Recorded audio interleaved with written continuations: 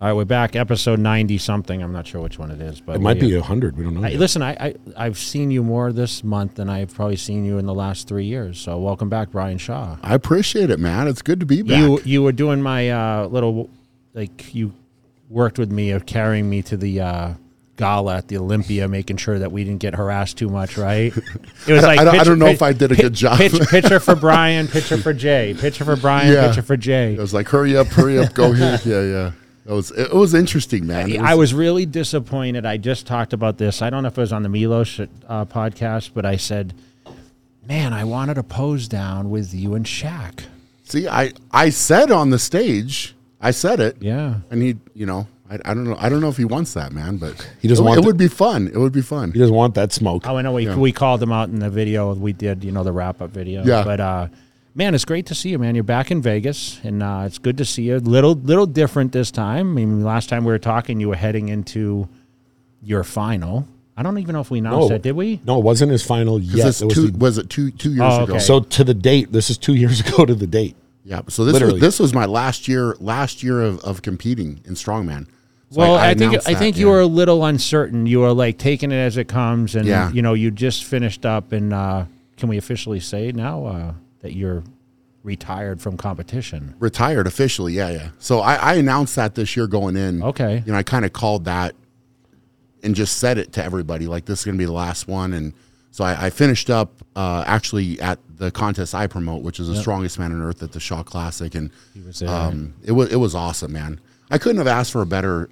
And you crushed it. It was great, yeah. It was, it was just this weekend where things were kind of surreal, like the energy was so good. And, I think every competitor thinks about maybe walking out where they're holding the trophy and they get that moment and they get to have their send off. And it's kind of something I definitely tried to envision going in, but the way that it played out, it couldn't have played out any better. It really couldn't have. We finished with this event called the Power Stairs, where we take the weight between our legs and take it up the stairs, and then you finish at the top. So you're 10 feet in the air, up almost kind of like a platform, like a stage in a way, right? And so I finished on top of that, and then we had Matt Eisman doing the MC stuff on the floor, and he brought the microphone over, and I didn't know that was going to happen, but he's like, hey, man, why don't you say a few things? And so I'm like, well, perfect time. Yeah. So I'm standing up on, there's some really cool pictures. I'm standing on top of the Power Stairs and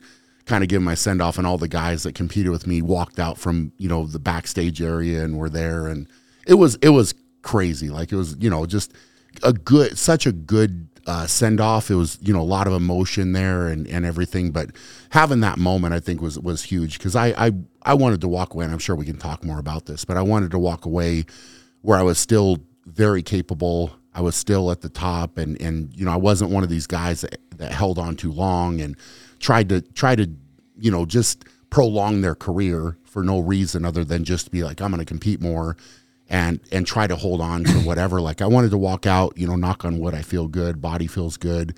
I don't have the nagging injuries and this type of stuff. And I got to have a long career, man. Really, really good. So way longer than you expected, right? Well, most guys coming in told me you get about 10 years. I know they say the same about bodybuilding, right? If you even last 10. Yeah. And 10 at the top, right? So I got to in total, it was just under 20 years, 19 years that I competed in strongman. So it's, it's nice to be able to walk away not being beat up so badly now where I can't do other things and I can't be happy and, that type of thing. So, who knows how much wear and tear is really there, but I think it's a byproduct of smart training and recovery work and, trying to be on top of the diet, a lot of those things and just listening to the body. I know, but looking at you, it still looks like you're in form too. You probably still haven't fallen much off the routine. Scaling back, I'm sure, we talked about the food, the crazy food. We both had that in our careers, but big time, yeah. How has the transition been? So the day you stop, okay, and your mindset is off competition, how is that adjustment now? Is it more family time? Is it less training? Is it less eating? Or is it still kind of a little bit of each as far as you're still training the same? I know we're going to talk about some other things, but sure. Like, is the training just backed off and the food actually backed off? Have you dropped weight? What's kind of like been the outcome of that? So for me, I wasn't sure how it was going to be. I really didn't know coming off, because you have this roller coaster of emotions leading up to that moment, and then you're done. You kind of walk away. And, you know, for us, we also promote the whole weekend, the whole show. So there was a lot of cleaning up and moving and resetting and, you know, trying to come down from that emotional high. So that part was, it was tough, man. It's like you kind of have that roller coaster of emotions with any big contest or show, whatever, anyway. But knowing that I was done, it was kind of like, okay, I'm not sure. And so, you know, for me, I actually got hit with an opportunity right away afterwards. And I was like, well, I'm not really sure. And it was about actually going into an MMA fight, which was very off the wall, very out of left field. Wasn't really sure. And I was like, okay, well, let me think about it. And at first I was like, okay, there's just, that's not going to happen. Right. And so you kind of think about it a little bit more. And I said, well, what could the positives be from this? I need a transition out. The conditioning work, I'm going to have to learn a lot of different things and build skills, but the conditioning work is going to be crazy. So maybe I can take it as a positive and try to drop down, get leaner just by doing that and learn it. And whether it comes to fruition or not, at least I've had the positive of you know, having something to kind of bridge that gap for me, where I can still be athletic and competitive to a certain extent, but I'm not going through this lull of like, okay, I'm done competing. What am I doing? How's the training look? That type of thing. So I kind of dove headfirst into that, really. So it's been, you know, it's been good. And like, as of this moment right now, we still don't 100% have the contract locked in for it, but I've had a heck of a lot of fun learning and training, and I feel like it's been really good for me. So I've actually dropped probably at this point now, maybe close to 25 pounds, 30 pounds down from where I was, which is good. So I actually feel good, right? And it's been something that kind of forced it. So I didn't really go through that lull where I wasn't sure. And I think I probably would have, because the other thing is I tore my pec a little bit in the contest. So I now walking away had a little bit of an injury to deal with as well, which would have hindered my training. I couldn't just go back to training normal anyway, but I was kind of planning to take the food down and to try to come down a little bit. And I don't know what my walk around weight is going to be. And I think I'm just going to try to figure that out. You know, yeah. I mean, I came down from, 290. I sit around 230 today, and that fluctuates sometimes 10 pounds. How long did it take you to get down? Yeah, I mean, a long time. It took me years. I mean, if I still love to train, if you continue to weight train, yeah. which now you're talking about, we'll kind of get into what you're doing in training. It's really hard to lose, the muscle. Everyone's like, it's hard to take muscle off. Well, if you stop training altogether, your muscle will come off. Yeah. Because I still eat, 4 meals a day. And I mean, in the beginning, it was still, I was eating 6 meals, and then slowly, you start to dissipate down. But how do you find a sparring partner, dude? Did you come to Vegas to spar with Matt, or? Yeah. Well, we could if you want to. Yeah. I mean, yeah, we got to call tough. Bradley Martin. I mean, that's the closest I've seen. I mean, you manhandled him like nothing. I've heard, he said he's 260, right? That's the thing going around the internet, 260 pounds. Dude, yeah, you man, manhandled Bradley Martin. Yeah. The thing is, he was trying to mess around in the gym, and I don't think he realized how quick I could move, and also just because of the weight and leverage, like it wasn't that hard to pick him up, and so yeah, that tough. About ended it, right? Yeah, I mean, you kind of just pushed him around a little bit, and then you picked him up, and he didn't have anywhere to go. No, once his feet. We love you, Bradley. We love you, man. Yes. Oh man, we had a good time with it. I actually did, and then people ran with that a little bit more. But he also brings it on himself because he's always saying, "Well, what would happen if we got in a fight?" I noticed that the other day. He does that to everybody. Well, could you beat me in a fight? Well, I mean, he says he's 260. I mean, there should be a shirt that says I'm 260. I'm 260. Yeah. I just want you to know. 260 too. Yeah. So no, the sparring partners are hard, man. They're really hard. This week I actually got to work with Derek Wolf. Yeah, of course, yeah. And he's a big guy, but he's also really athletic and can move really well from playing football. And that was huge, man. I saw him on the Rogan podcast and talked about his hunting adventures, and he's big into that. Yeah, he's actually left today, I think, for a hunting trip. Yeah. Again, but he's been hunting, quite a bit more, and he said for him, he just wanted to come in. So I'm working with a few different coaches now too, but one of the guys is Lauren Landau, and he was the Broncos head strength coach for 5 years, I think. And he introduced me to Derek, and Derek was kind of like, he's one of these guys, like a high level athlete, and he just needs something to do. Like, it's like a mental outlet for him, I think. So he was like, hey, if I can just get in there and bang with you a little bit and move around, it's going to be really good for me. So, and it was, I mean, I think it was good for him, but it was fun for me, and it was good to feel somebody that size. But Tyler Gates is the other guy I've been kind of sparring with, and he's on the like high altitude team is who I've been training with there, and he's got a fight this weekend, which is kind of fun. But he's a taller guy. He's actually about 260, ironically enough. That's the number. 260, and he's really good because he's kind of got a taller frame. He's like 6'6", and like that type of build. So but it's hard, man, because there's not many guys that, like, even Derek Wolf is. He said he was tall around. Is he? He's like 6'7", yeah, like somewhere in there. So we're really similar. But height. he's not as. I mean, he's not 400. What do you weigh now? So I'm right at about 400. Yeah. And he told me he was at 300. So it's like, but just dense, like size wise, it's so I have to use that as. But his agility must be on the next level. I mean, he was very good. Balance. Yeah. Well, it's like a agility, but balance of course, as well. Yeah. Because from playing football, he's going against offensive linemen. So it's always kind of redirecting and getting around and moving and pushing. And so like I said, I had a lot of fun just messing around with him this week, because you learn, like you have to learn. And somebody like that, like that's big, athletic, powerful, movement wise, it was really good for me. Are you going to train with him on a regular? I think he's going to try to come in. Yeah. So it'll be great, man. But I think he was also surprised at how easily I could pick him up and move him as well. Because there's like, I'm starting to really identify situations within that training that's been fun. It's kind of like a big puzzle, like that you have to figure out, like, what's presented, what do you do, what are your options, like this kind of thing. So it's been good for my brain too, like especially walking away from strongman. It's like, all right, this is a whole new challenge that I have to do. And a lot of people, I think initially, like, I put out a video saying I was training for it and whatever, and it's met sometimes with a lot of negativity, as a lot of things in this world are, right? Like, you're going to have your opinion. People are going to have their opinion of what you can do, what you're capable of doing.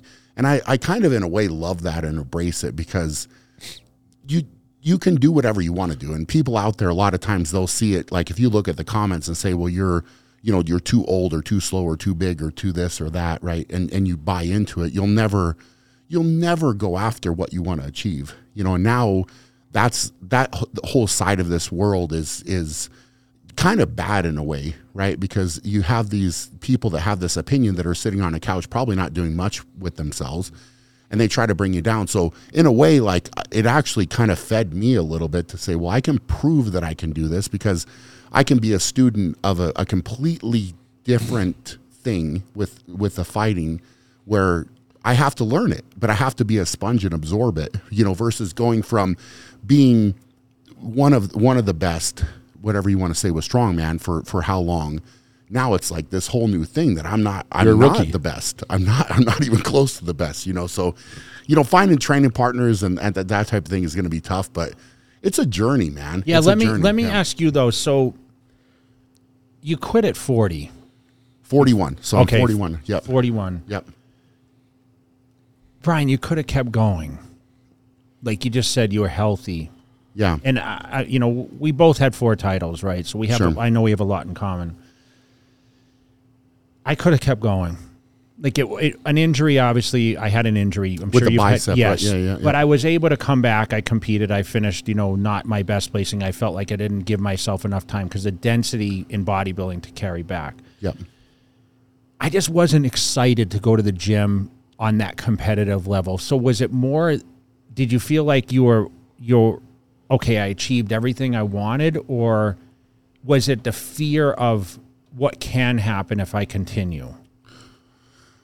It's a great, honestly, it's a great question, right? And I think because I'm not afraid to say I was scared. Like when I didn't want to, like I had such a solid, like you talk about the 10-year, you did 20 years, like at the high level. Yep. Like 10 years, I was top 12 years. I was 12 years, top two in the top world. two in the world. It's amazing. Yeah. So for me, it was like when I finished sixth, it was like, oh, damn, Yeah. like I've fallen back. So my fear was, okay, do I go backwards? Like, do I have the heart to really come back and get myself to challenge a Phil Heath who had won that year? Yeah. And I'm like, you know what? I don't know if I have that drive anymore. So that was a question that So it was like, I don't know if I had it, and I was scared at the same time. So it was like, okay, I've done what no one's really done before. Mm-hmm. How can I capitalize on this success, which, you know, you'll talk about, I mean, all your ventures, like you're going to be wildly more I can tell you right now, you're going to look back in 5 years and say, oh, I should have done this sooner because your success walking is, away. Yes. Yeah. But what is it? I mean, Well, I think all those thoughts naturally come, right? So, you know, and for me, I've actually, I would say I've been in the position where you're on top, and then you there's always a new kind of crop of guys coming Threats. in, right? Right. So it's all of the guys that I started with and competed against then are gone, right? Like they're kind of gone. Yeah. So it's like, well, where did all these guys go? And I'm still here, and then you've got this whole new crop. I mean, I'll tell you a story. Like this year, there was two guys that made the top 10, both from Ukraine, right?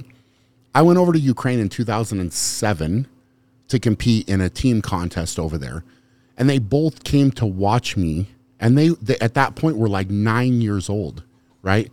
And now they're top 10 in the world. And I'm competing alongside them, and they came up, and they were emotional, saying like, hey, I just want to tell you like how much you inspired me and this story. Like I watched you in Ukraine in 2007, and now I'm here competing alongside you. And it's like, wow, this is humbling in a lot of ways to hear that, but also it's like, wow, how full circle is that maybe, you know, in some way, shape, or form you inspired them to come along and to get to that level, right? And, you know, it's also, I'm competing against most of the guys are over 10 years younger than me, right? Like it's pretty crazy. So, you know, you think about it, and then like I look in the mirror and say, okay, well at 41, I felt pretty good. I felt pretty strong. I'm still healthy, still move. Like you can argue all day about losing a step or whatever. And I think that realistically, I wasn't this year at my all-time best for sure, right? But I was still complete enough to really be a threat overall, yeah. right? And that's I guess the question looking back. So I think when you make the call to be retired, to hang it up, you have to be comfortable with the body of work overall, right? So I have to be comfortable with that and content with what I did and how hard I pushed. And like you said, go into that well in your head and saying, all right, the sacrifices that have to be made, the hunger and fire that has to be there, do I want to keep going to that well, right? Or is that going to slip a little bit, right? And I still felt hungry this year, you know, and the other X factor for me is I've got my wife and I've got two boys, you know, that are now 5 and 7. So they're kind of starting to get into some of their sports and do their thing. And, you know, I'd say that like maybe last year into this year is probably the first time where I really had to kind of skip a practice, or I had to miss out on something they were doing. And that played with me a little bit too. Like it really did. Cause I'm like, well, I want to be there to help them and kind of nurture them. And, you know, if they want to play a sport, I want to help them practice or whatever. And so it's kind of that like kind of multifaceted, you know, thinking process. Right. And then I'm talking to my wife and saying like, all right, well, how long should I go? And then, you know, I don't think you can ever answer the question to say, well, what if I held on another year? What if I held on another 2 years? I probably could have. I think that in reality for me, with where I was at, I genuinely think, and I don't think this is you know, so I made the top 10 15 years in a row, right? I don't know if anybody will touch that, right? It's I think the second best is 9, which is still super impressive, but 15 years in a row. And I think that had I continued, I think I could have made it for another 5 years, 3 to 5 years, right? And I could have done that. But what does that really add to the legacy overall, right? I mean, okay, you can, because at the end of the day, and you know this, it's you can have all the titles in the world and you can have all the accomplishments in the world, but at some point, you can use that also to go in a different direction, which is I think kind of what you're saying with okay, let's back off. But it's not an easy decision. It's something that I actually kind of really had to think about, right? Like I put a lot of thought into it. It wasn't kind of a split moment decision to say, hey, I'm done. Like in all truthfulness, being completely transparent, I thought that I was done in 22 after the Shaw Classic that year, right? Like I literally said to one of my closer friends, I said, I think that's it, man. I think I'm done, right?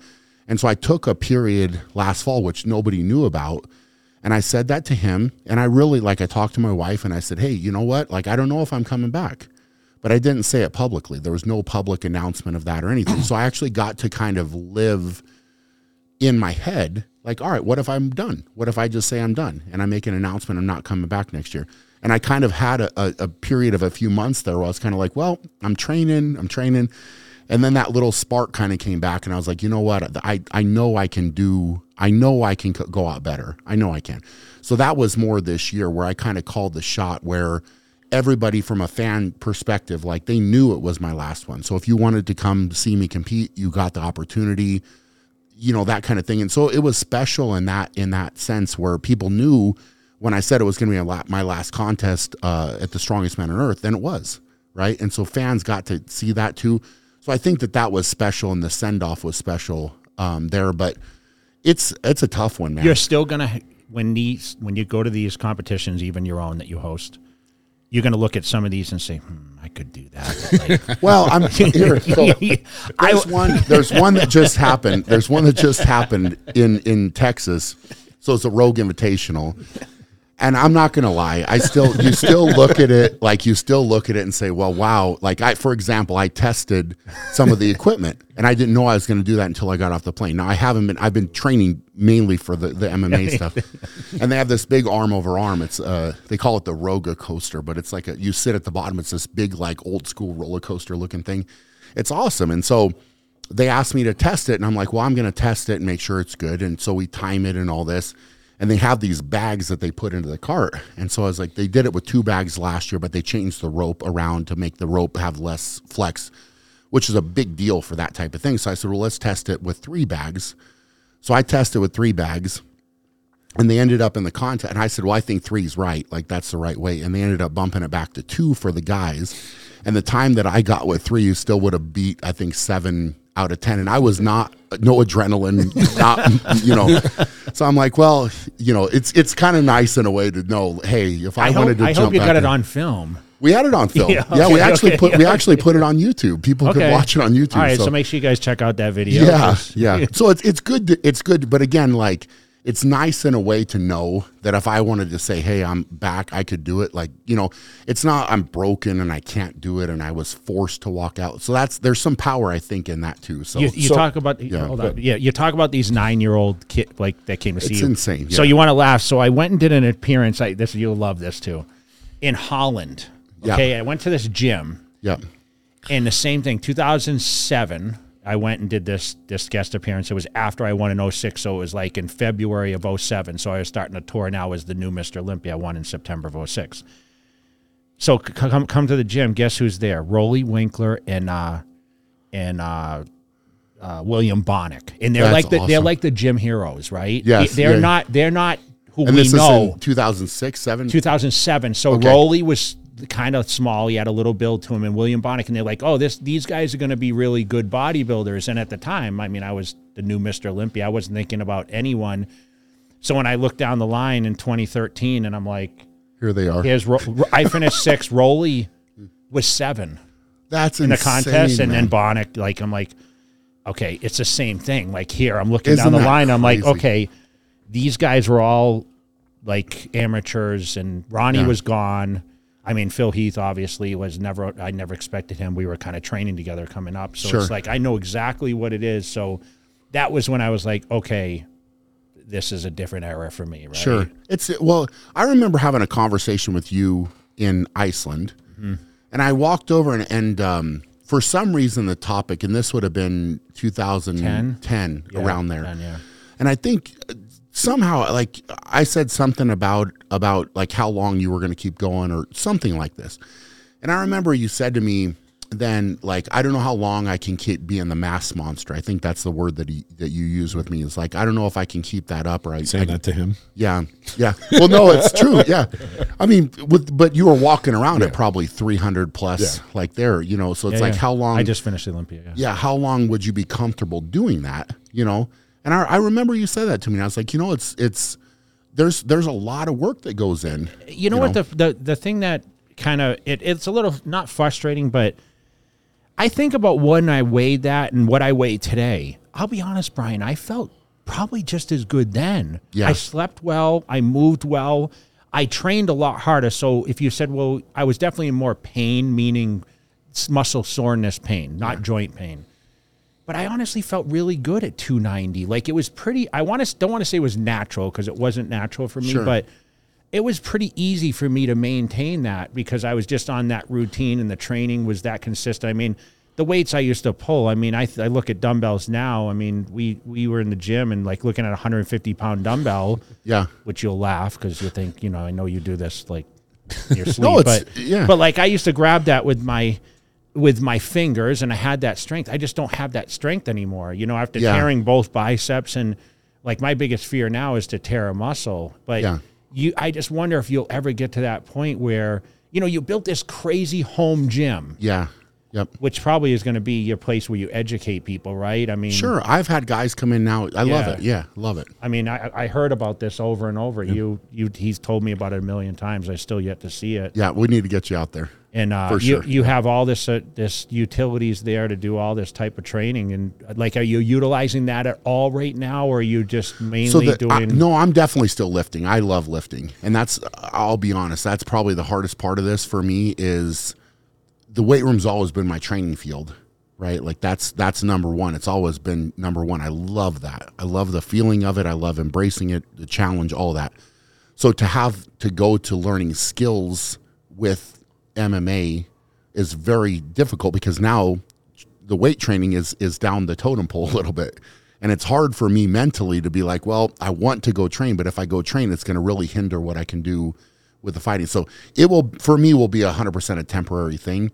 Like it's just almost proving I can do it. But that weight room, like just like you, like it's just part of life, right? Like I love every day. lifting. I train 7 days a week. Dude. I love it. And you just feel better. Do you hear that? You know? Just yesterday, I was listening to The Rock and Joe Rogan, and they were talking about how they started in the gym and then they had the different careers. And as you wind down, you find your way back to the gym. Well, Arnold's still the same there. boat. Sure. He still trains all day. Yeah, every day. Yep. Every day.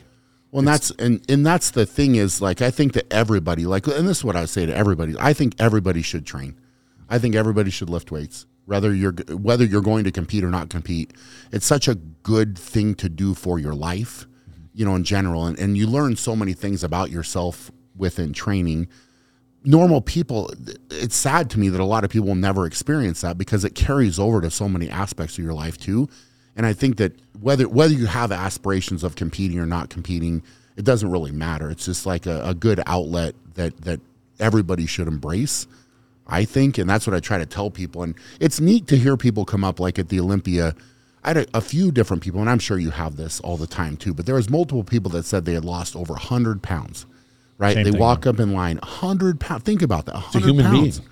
It's insane. And you can tell the look on their face and the pride that they have in saying something like that. It's a life-changing thing. It literally is a life-changing thing to do that. And all it was is embracing that challenge and overcoming obstacles and making it happen. So this was your final year, and I'm assuming you knew towards the beginning of the year, but you had a serious issue in the beginning of the year. Massive. I mean, really, it could have killed you. Yeah. It could have. Yeah. And talk a little bit about what happened or whatever you want to talk about and what you had to do to overcome it, because you went into these last two shows not at 100% of yourself. So the thing was, I made a video announcing it was going to be my last one, right? And then it was about a week or two later, I go and have this day where I can't get out of bed. Like I literally can't get out of bed, and you know my you have lymph nodes in your groin, right? And it was really like painful and swollen. And I was like, oh, I just slept bad, you know, that kind of thing. And I told my wife, I was like, I just need to lay down and whatever. And so that it's like in the afternoon. This is very abnormal for me. Very like that's normally like I'm good. I slept. We'll get up. We'll get going. Whatever. So I go in and go to like the urgent care because we were up in the mountains at our place in the mountains there, and they gave me some antibiotics. And I was like, okay, like I'm not sure what's going on, but my leg started hurting. And then that, like, I just kind of think, like, okay, you have lymph nodes in your neck. Like, maybe there's something going on. We'll get an antibiotic. It'll be fine. So I scheduled with my normal doctor the next day. I went in there, and he switched up the antibiotics. So I was like, oh, I'm good. Like, antibiotics might take a day or two to kick in.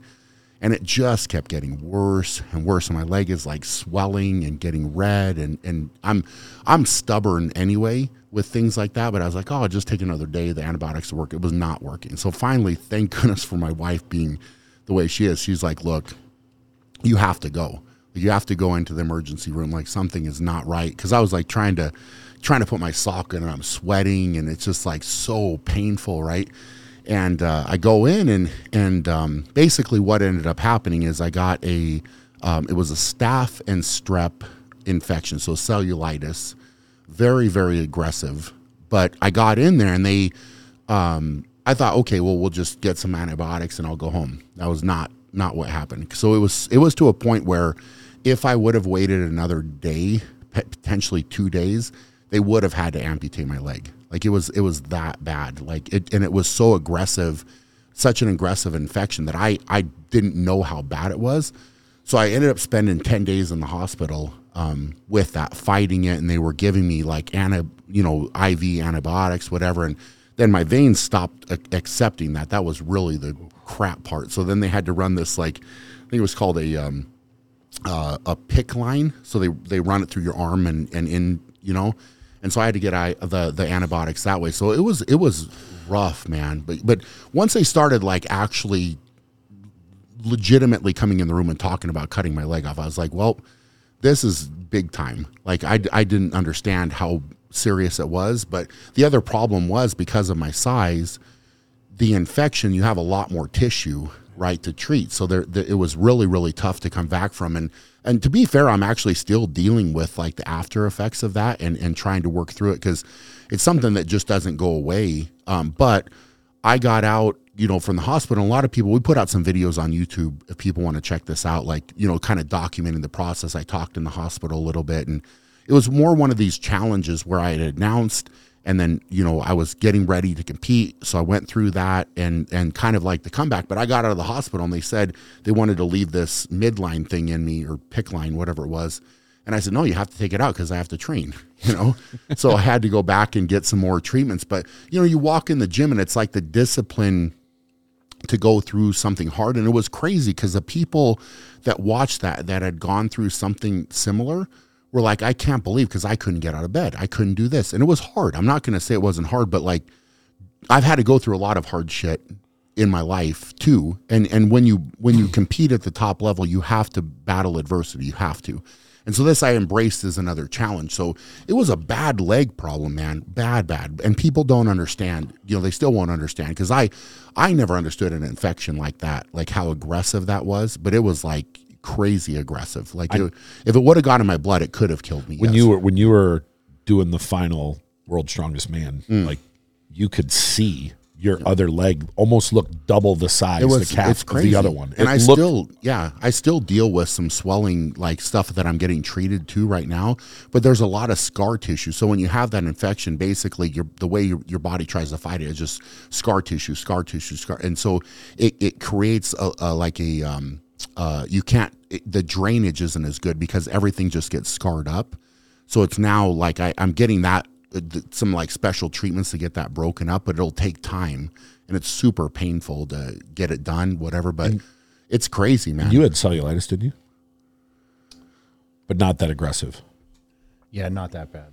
Yeah. I was able to do antibiotics, not any IV, that kind of stuff. So when you were doing, and the crazy part is like it literally was just a scratch. That's all it was I had a scratch, and then the only thing I can possibly think is I do a lot of hot and cold treatment, and maybe there was something in the hot tub or cold, like something that just got in there. But it was so quick, man. It was like I went in because I did that hot and cold the night before. Then I went to bed because I did it right before bed, and then woke up with this problem. And it was, but battling through that, like, you know, you have to battle through adversity. And a lot of people, you know, again, it's the response is, well, why would you do that? And why would you go through that? Well, because I needed to prove it to myself too. You know what I'm saying? So like I have two options, right? You lay down, you quit, you give up, or you lean into it and you go harder. And it wasn't easy, man. Like, I mean, I had to work my way back into lifting and then building up and whatever, and to get into the kind of shape to be ready to compete. But I'm proud of doing it, right? Like it shows, I think it shows, like, in a way, everything happens for a reason. That's what I think, right? Like, so whether me going through that and sharing that story helps somebody out, maybe that's what it's for. Like, somebody else is fighting something and they need to learn, hey, I can get through this. I can stay on my feet. I don't have to give up and not fight back, you know? So fighting through it, you know, to have things play out the way they did this year. And, you know, World's Strongest Man didn't necessarily play out the way that I wanted it to. I was in really good shape there. And, you know, the way that they do that contest, like, we can, you know, don't necessarily have to go into that, but it just, we will. The form, well, we can, we definitely can. I mean, the format, I got into the stone off that they do, but it's only unique there. And I happened to get it in a stone off with a guy that was really good at lifting stones, you know, so I had to dig into the well, and I just couldn't recover from that. Right. Yeah. So to get into the final, I had to go in that place where I could have done it all day at that point, but then the recovery side to only have one day off and try to compete again, it just didn't work, you know? So your final show is the Strongest Man on Earth. Correct. Yep. And talk about the process of how the Shaw Classic is now the Strongest Man on Earth. Yeah. And talk about the process of how it became that. Yeah. So really, the Shaw Classic as a whole started in 2020. And that was basically, I wanted to do something good for the guys, right? So everything's shut down. And a lot of these guys rely on prize money, sponsorship money. That's how they pay their bills, a lot of them, right? So I said, I just had the idea. I went to my wife and I said, look, we can do this. So I just said, hey, I'll put up $25,000 of my money. We'll fly in the 10 guys, put them up, pay for everything, and we'll just have a contest in my gym. So we'll clear out the equipment in my gym and we'll just run it that way. And that's how it started. It was just like, hey, and all the guys were on board. Everybody's like, hey, this will be great. And so we ended up using a portion of the kind of online streaming sales. And we actually edited the show back then and put it out the next day. But no, it worked because everything was shut down, and it was perfect, right? So we were able to do that, get it out, and then, you know, ended up more than doubling the prize money that year in 2020. And then we've just grown it every year. So we went to a bigger venue in 21, and then an even bigger venue in 22, and then we went back there in 23 this year. But it's basically a strongman contest that's run, you know, by me, by my team, but it's by an athlete for athletes, right? That's what it is, right? So I've competed for a long, long time, and from a contest standpoint, it's always been, well, the promoters are the promoters and the athletes are the athletes. And a lot of times things don't necessarily trickle downhill to the athletes. It's more so the promoters will take their lion's share of everything, and the athletes just need to shut up and do what they do. They get what's left over. Exactly. And so I said there's always a problem with that, because at the end of the day, if the athletes are not putting on a show and they're not performing, nobody buys seats, nobody buys the live stream. You have to have the athletes. They're the catalyst to all of this happening. And that's my thought process, right? Because I've been an athlete, but now I'm in the promoter role as well. So sharing everything and being like, well, our prize money is going to go up. The more support we have, the better everything's going to get for the athletes. And we really care about the fans as well. So the fan experience is a big part of what we do. So, you know, the arena that we are in now is wonderful, because every seat in there is great. You can see everybody. How many does it seat? What's that? How many does it seat? So we had this year just about 4,000. people in there. So it's sold out fast. We're going to bump it back. So we have a curtain that we have. And so the backstage area is next year going to get a little bit smaller, but you have to have it for you got room though. There is a ton of room back there. Yeah. So we'll just get better with the backstage, but the staging of it. So it's been this natural progression of more and more and more. And now we have them traveling not only from other states, but other countries.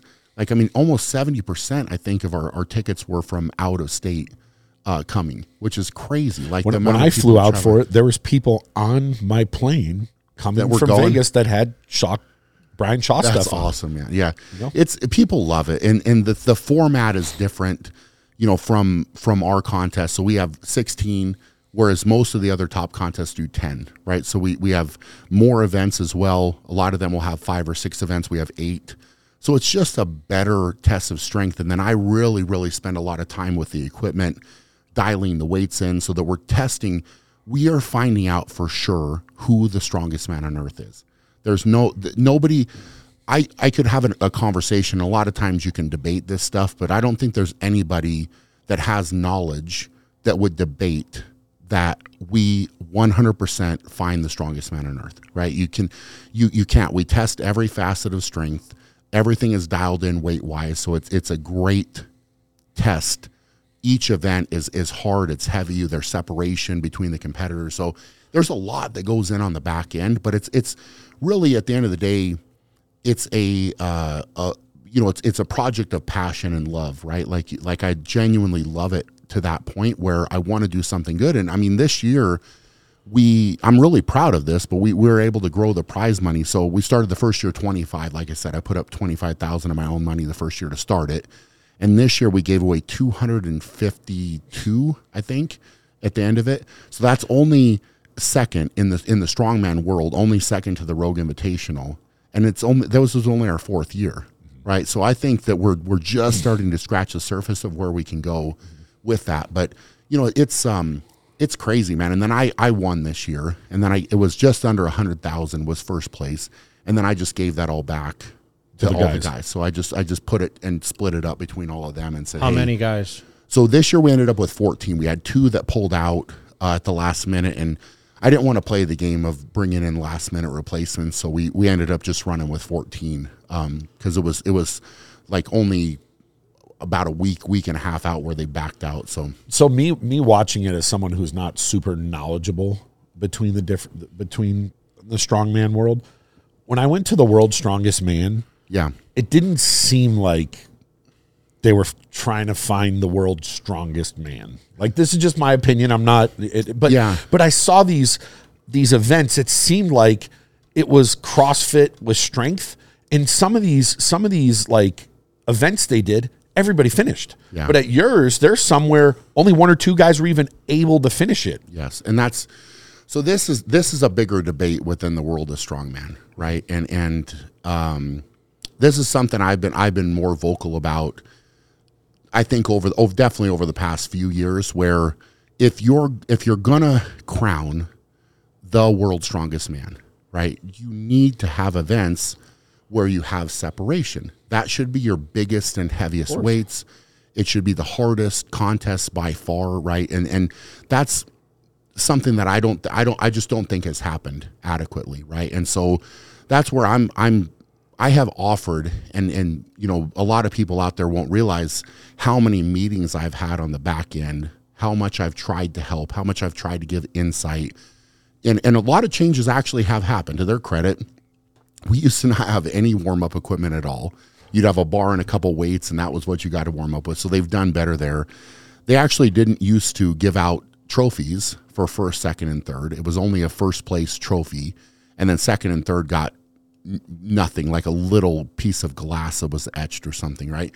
Like, I should show you some of my second and third place trophies, but they're nothing. So I said, that's important. Some of these guys train their whole life to get second or third. Like, you should have a good trophy for them. Yeah. That type of thing. So there have been changes there, but as far as like the contest as a whole, strongman is tough, man. It's a tough one, because when you put on a contest, picking the right test of strength to make sure that you're covering all your bases, and then dialing the weights in is not easy, right? I try to document some of this to show people like how much work is actually put in on the back end. But, for example, we're kind of joking about me testing some of the stuff with the Rogue Invitational. You have to have somebody that's big enough and strong enough to test these type of events to make sure that they're dialed in, right? So when you see from a fan perspective, this is the true, I think, test of somebody that doesn't know much, right? They watch a strongman event. As a fan, without knowing much, you should be able to visually see if this guy's able to do it and do it well, and this guy struggles and can't finish, who's stronger? Easily this person, right? If it comes down to a stopwatch click and everybody's, like, for example, the truck pull. I was just going to say that, yeah. You had, I think, 8 guys within 2 seconds, right? So now you have the human element, and some of them were within tenths or hundredths of a second split. So now it's just like, how quick is my thumb for you pulling it versus me pulling it, or Jay pulling, right?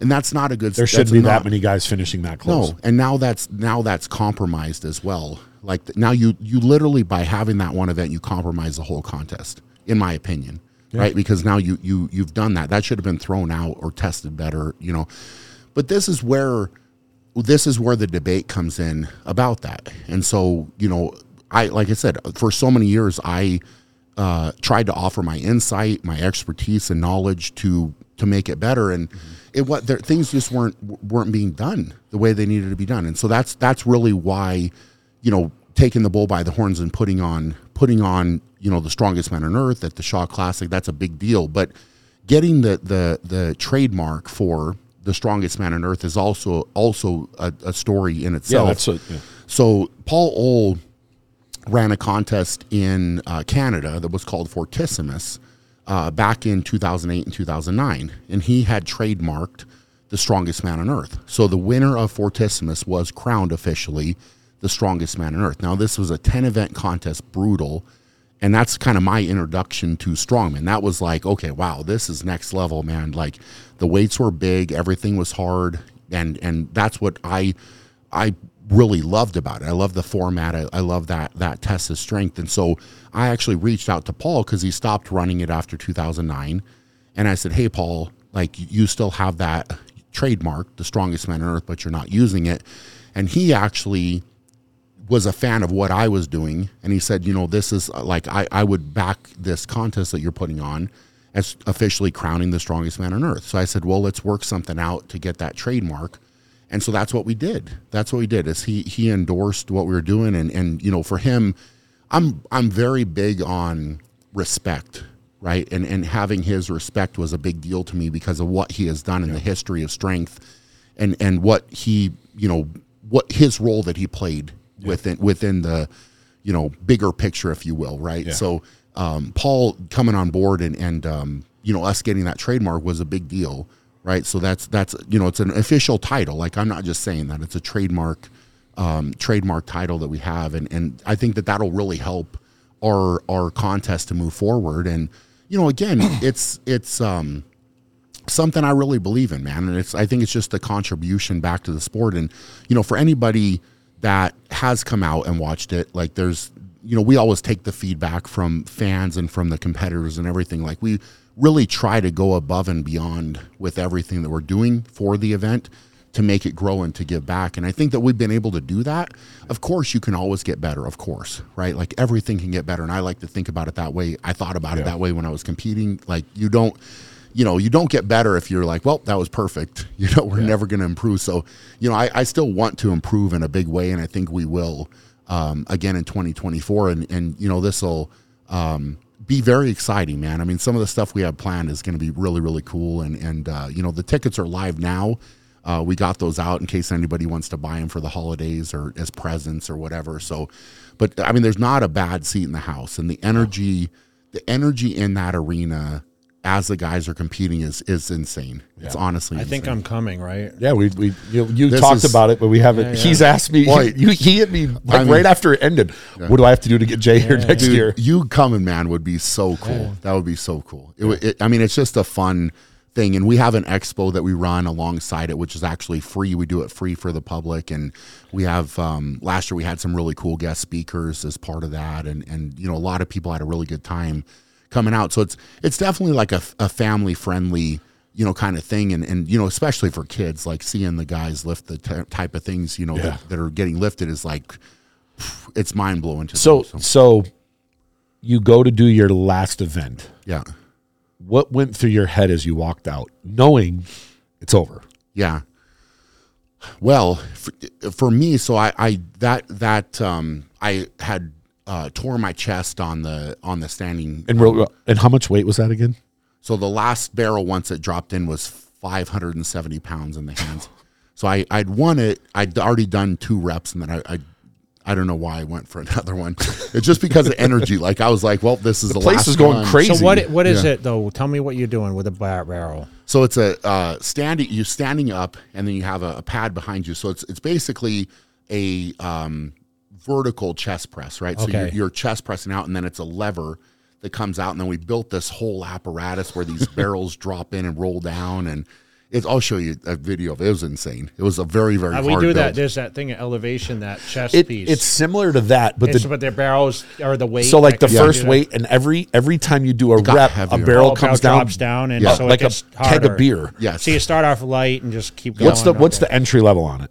Entry, gosh, that first lift was about 3. I'd have to look back at the notes. 370. It's something like that. It's like every time a barrel comes down for you, lightweight, you know, well, most of the guys, you and one other guy did it. No one else did it. So 2 out of 14 finished. Yeah. But that's what I'm talking about. That's a good test. Yeah. You know, and you know, yes, there's guys that tied on certain weights and that type of thing, but you know, if you only have 2 out of 14 finish, that's a big weight, you know. So, you know, walking out to the last event, because I'd done that, I didn't know how bad it was, and it was still attached and whatever, but I was just trying to keep it loose. Yeah. And the last event we had to do the fingal fingers, which I didn't want to get outside my body. I wanted to stay here, right, like in line, so that that pec didn't have to do too much. Yeah. So I took it a little bit slower, and I had calculated out what I needed to do to win, because I had a few points gap there. So I said, well, by the time I went in the last pairing, if I finished, I won, and that's all I really knew. So you went fingal fingers into power stairs, heavy power stairs. So 600 pounds of the last power stairs implement up, and so I was just working my way up, and it was you know, it's just one of those moments, man, where it was just surreal, right? Like you get there, get to the top, you finish it, you win, everybody's going crazy. You know, the guys are coming out, and you know, it was a good finishing moment. You know what I'm saying? Like you almost couldn't script it better. It's the Jordan fall away. It you know, it is, man. It's just I'm really proud of that. Like it was, because the thing is, you had I think we had, you know, 4. Well, this year is so Alexi, Tom Stoltman, Mitch Hooper, myself. So you had four World's Strongest Man winners in the lineup, like a crazy stacked up lineup of guys, and these are all the young, you know, young bulls, right? Like they're coming up and everything, and you know, all of them are going hard. It's not like okay, this contest is set up. And I actually, to be fair, with the events, and I really tried to do this, try to shy away a little bit from my good stuff, like the best stuff I could do. So I wanted to have challenges in there, where it's fair, it's balanced, and whatever. So all that aside, it was neat to compete, man, and you know, to walk out that way and to have all the guys you know, support me like they did, and the fans and everything like that. It's a moment I'll never forget, right? Like you won't forget that type of moment.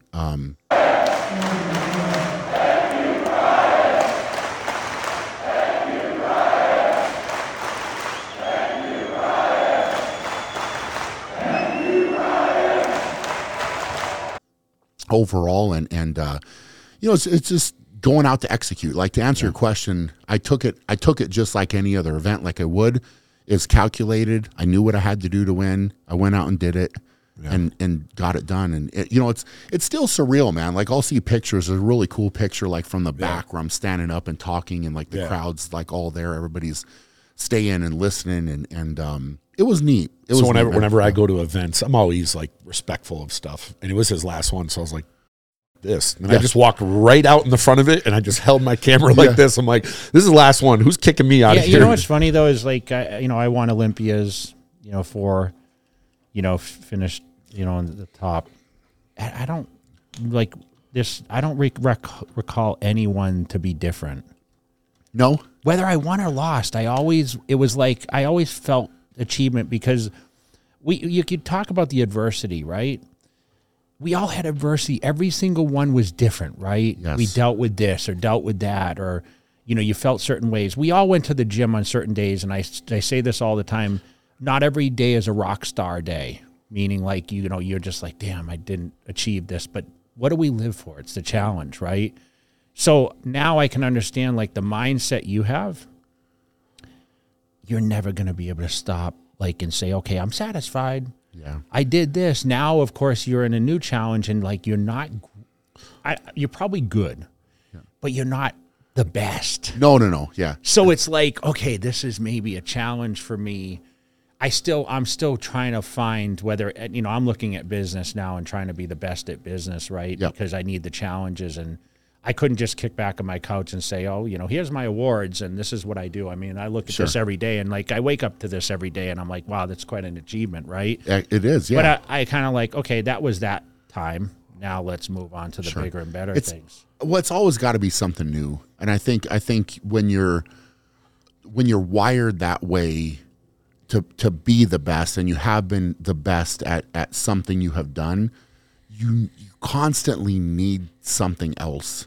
And I think that's the nature of it. And there's not a lot of people in the world that will understand that, right? Like the drive and that hunger, that fire. And okay, yes, for me, the strongman thing may be done, and for you, like the bodybuilding thing is done, and you walk away with all those accomplishments. The same thing. Like I walk up and see all the different trophies or whatever, but it's like, okay, what's next? I gotta have something next to drive for, and to be striving. Is that like, I'm going to put 20,000 people in an arena for the strongest man on earth? That's you will one day. That will happen. Yeah, that will be national TV. Like you're streaming it, right? Yeah, I mean, this is going to be, maybe that's the goal. I'm sure you have your vision, and you may not even want to expel that on what we're talking about right now.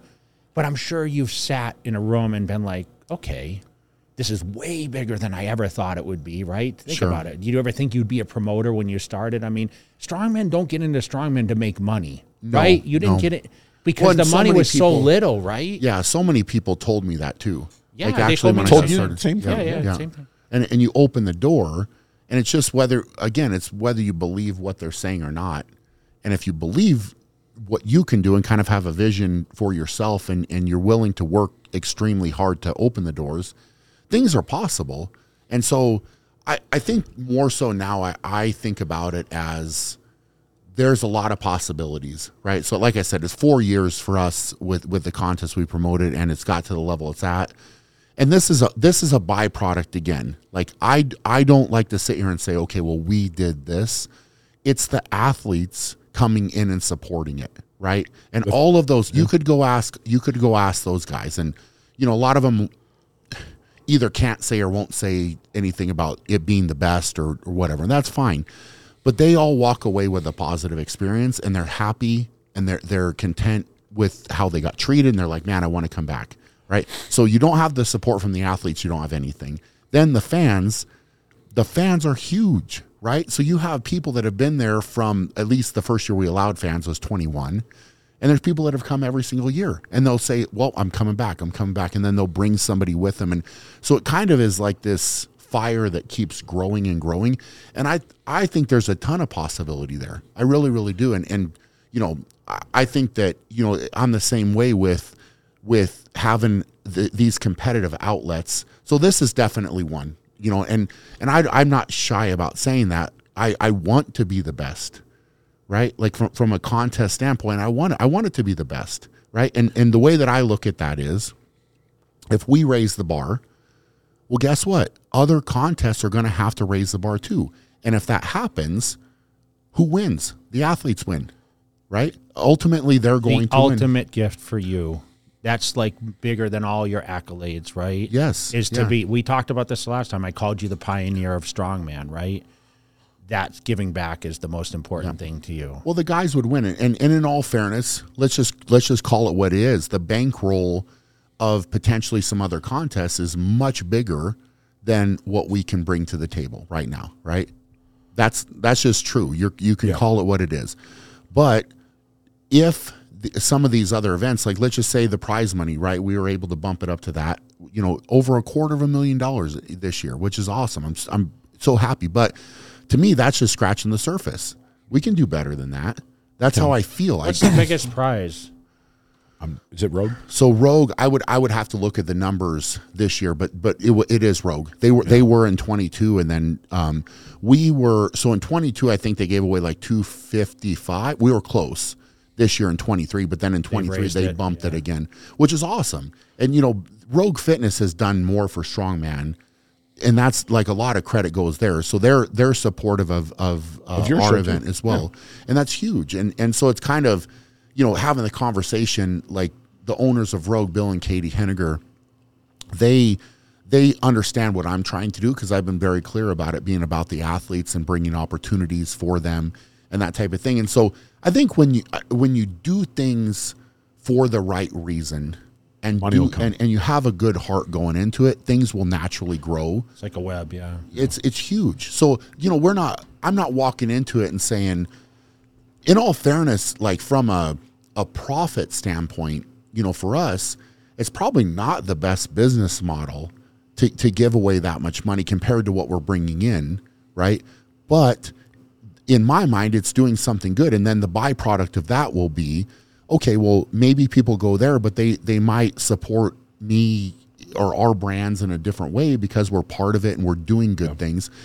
And that's what I told my wife the first year. I said, look, she said, well, if we're going to put up this money and pay all this, because the travel is even more expensive, right? The money that was put up for prize money was one thing.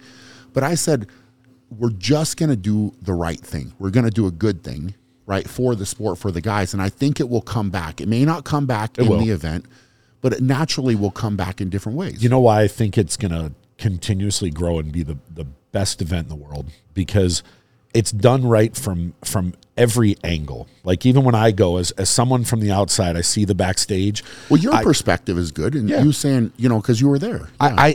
I see the guys backstage. I see the massage therapists. Yeah. I see the medical people. I see whatever food they want, whatever drinks they want. Obviously, we have Trifecta. Send them all organic food there. They've been on board to the two companies that are huge there is Trifecta, because they were on board the first year in 2020, first year. Rogue and Trifecta, the first year, which is incredible. So the athletes are taken care of. They're paid well. But then from a fan's perspective, on the other side of that curtain, every event is a visual. Yeah. It's not just hey, we're going to put a leg press out here. There's a car on top of it. It's not just a bench press. It's a apparatus that has that a little kid could go, oh, look at that. Look at the barrels coming down. Every event, or like the other one where they pull the rope, it's like you're pulling this massive piece of iron up through and you get to see everything. So it keeps the attention of the fan. Even if you brought a 5-year-old child there, they're going to watch it and their jaw's going to drop and maybe one day go, I'm going to move that one day. Yeah. So it's entertaining all around. It needs to be a spectacle, man. It has to be a spectacle, and that's a big part of it. So I'm really fortunate. The guys at Red Iron, and I've worked with them. I actually trained.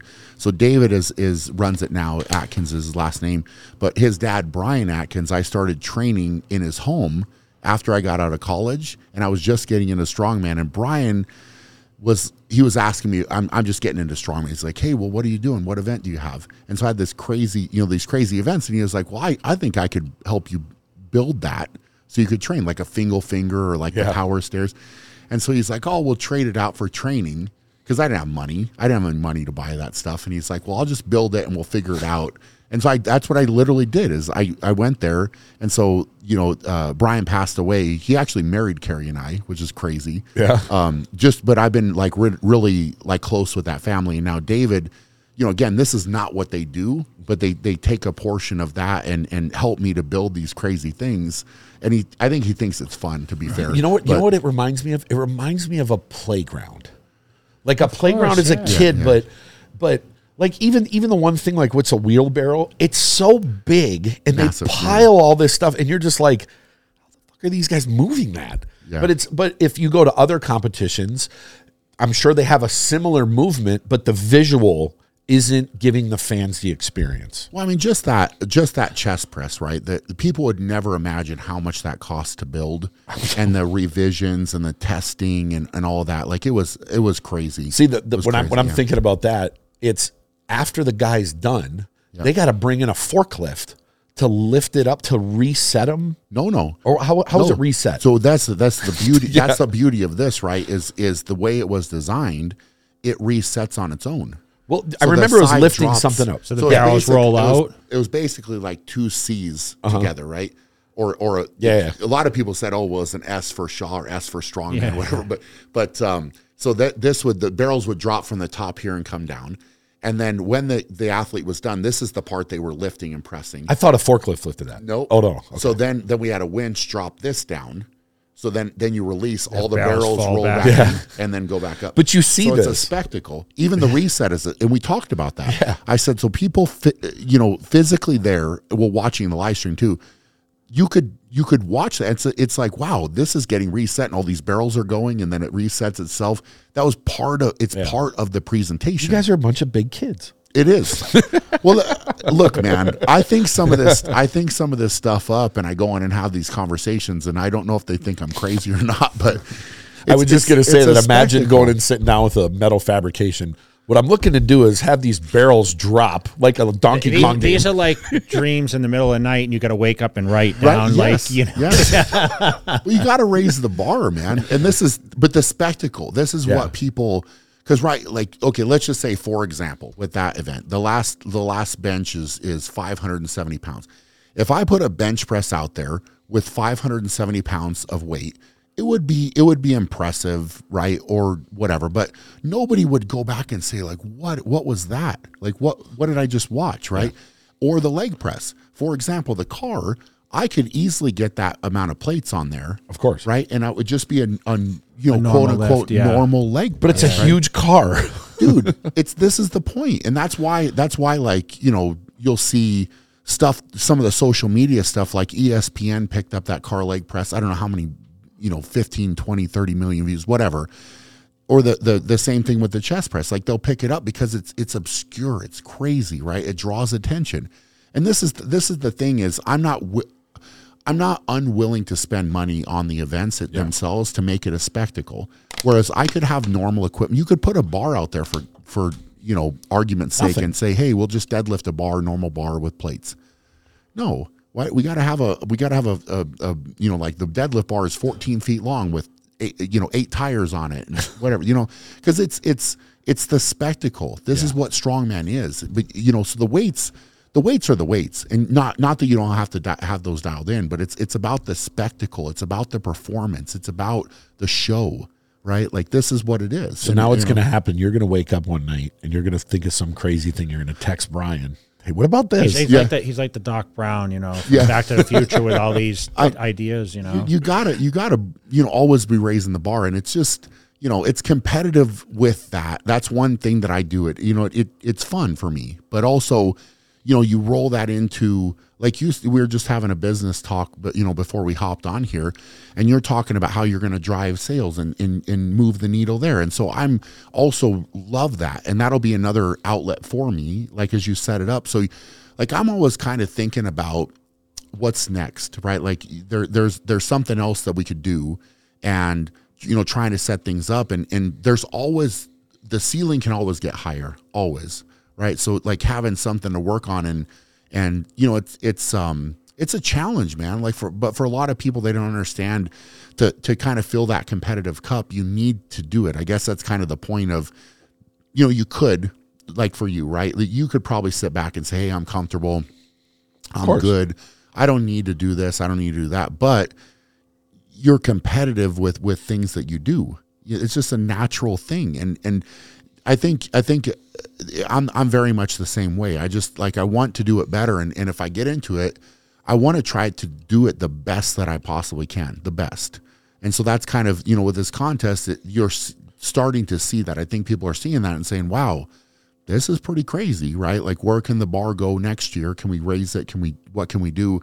And that's exciting. And then, again, at the base of it, you're doing it for the right reason. So, whether it's, supplements or supportive gear or shirts or whatever, like there's just a level of expectation that I have that, there's, people that I've worked with or whatever, like I don't want anything less than the best. Right. Like that's what I want. I want that because I'm demanding it of myself too. Like this morning when we were having breakfast, we were talking about evolution and I told him, I said, there's people in the bodybuilding world that could use his accessories because if they're good enough for the strongest man on earth that's moving heavier weights than these guys are, sure, and you are, it would work in this lane. So evolution, obviously, the last time you were here, you talked to us about how you're the largest sewer in the world. Yeah. And so where is that going with evolution now? Yeah, man. There's constant growth that has to happen and needs to happen within anything. And so I think that's the goal with that. And I have had to learn that I've only got so much bandwidth with different areas, right? So, for example, when the belt, like our flagship product is really a support belt. So we have a support belt and a sport belt. So they're just two different levels, but they're both the best out there when it comes to supportive, gear as far as a belt. And so both of those, that was what I sewed by myself to make for myself. And then we prototyped it. It took a couple years to get the prototypes done and then come back. So that's the product that I would say, if you look at across the board competitors, whether they are working with us or not, that's a product they will all use because it's the best, right? So that's something that kind of launched everything off the ground, I guess, would be that belt. And then you spin off of that into other things where we try to do the best that we possibly can. But there's a lot of, prototyping. There's ideas that I have there as well.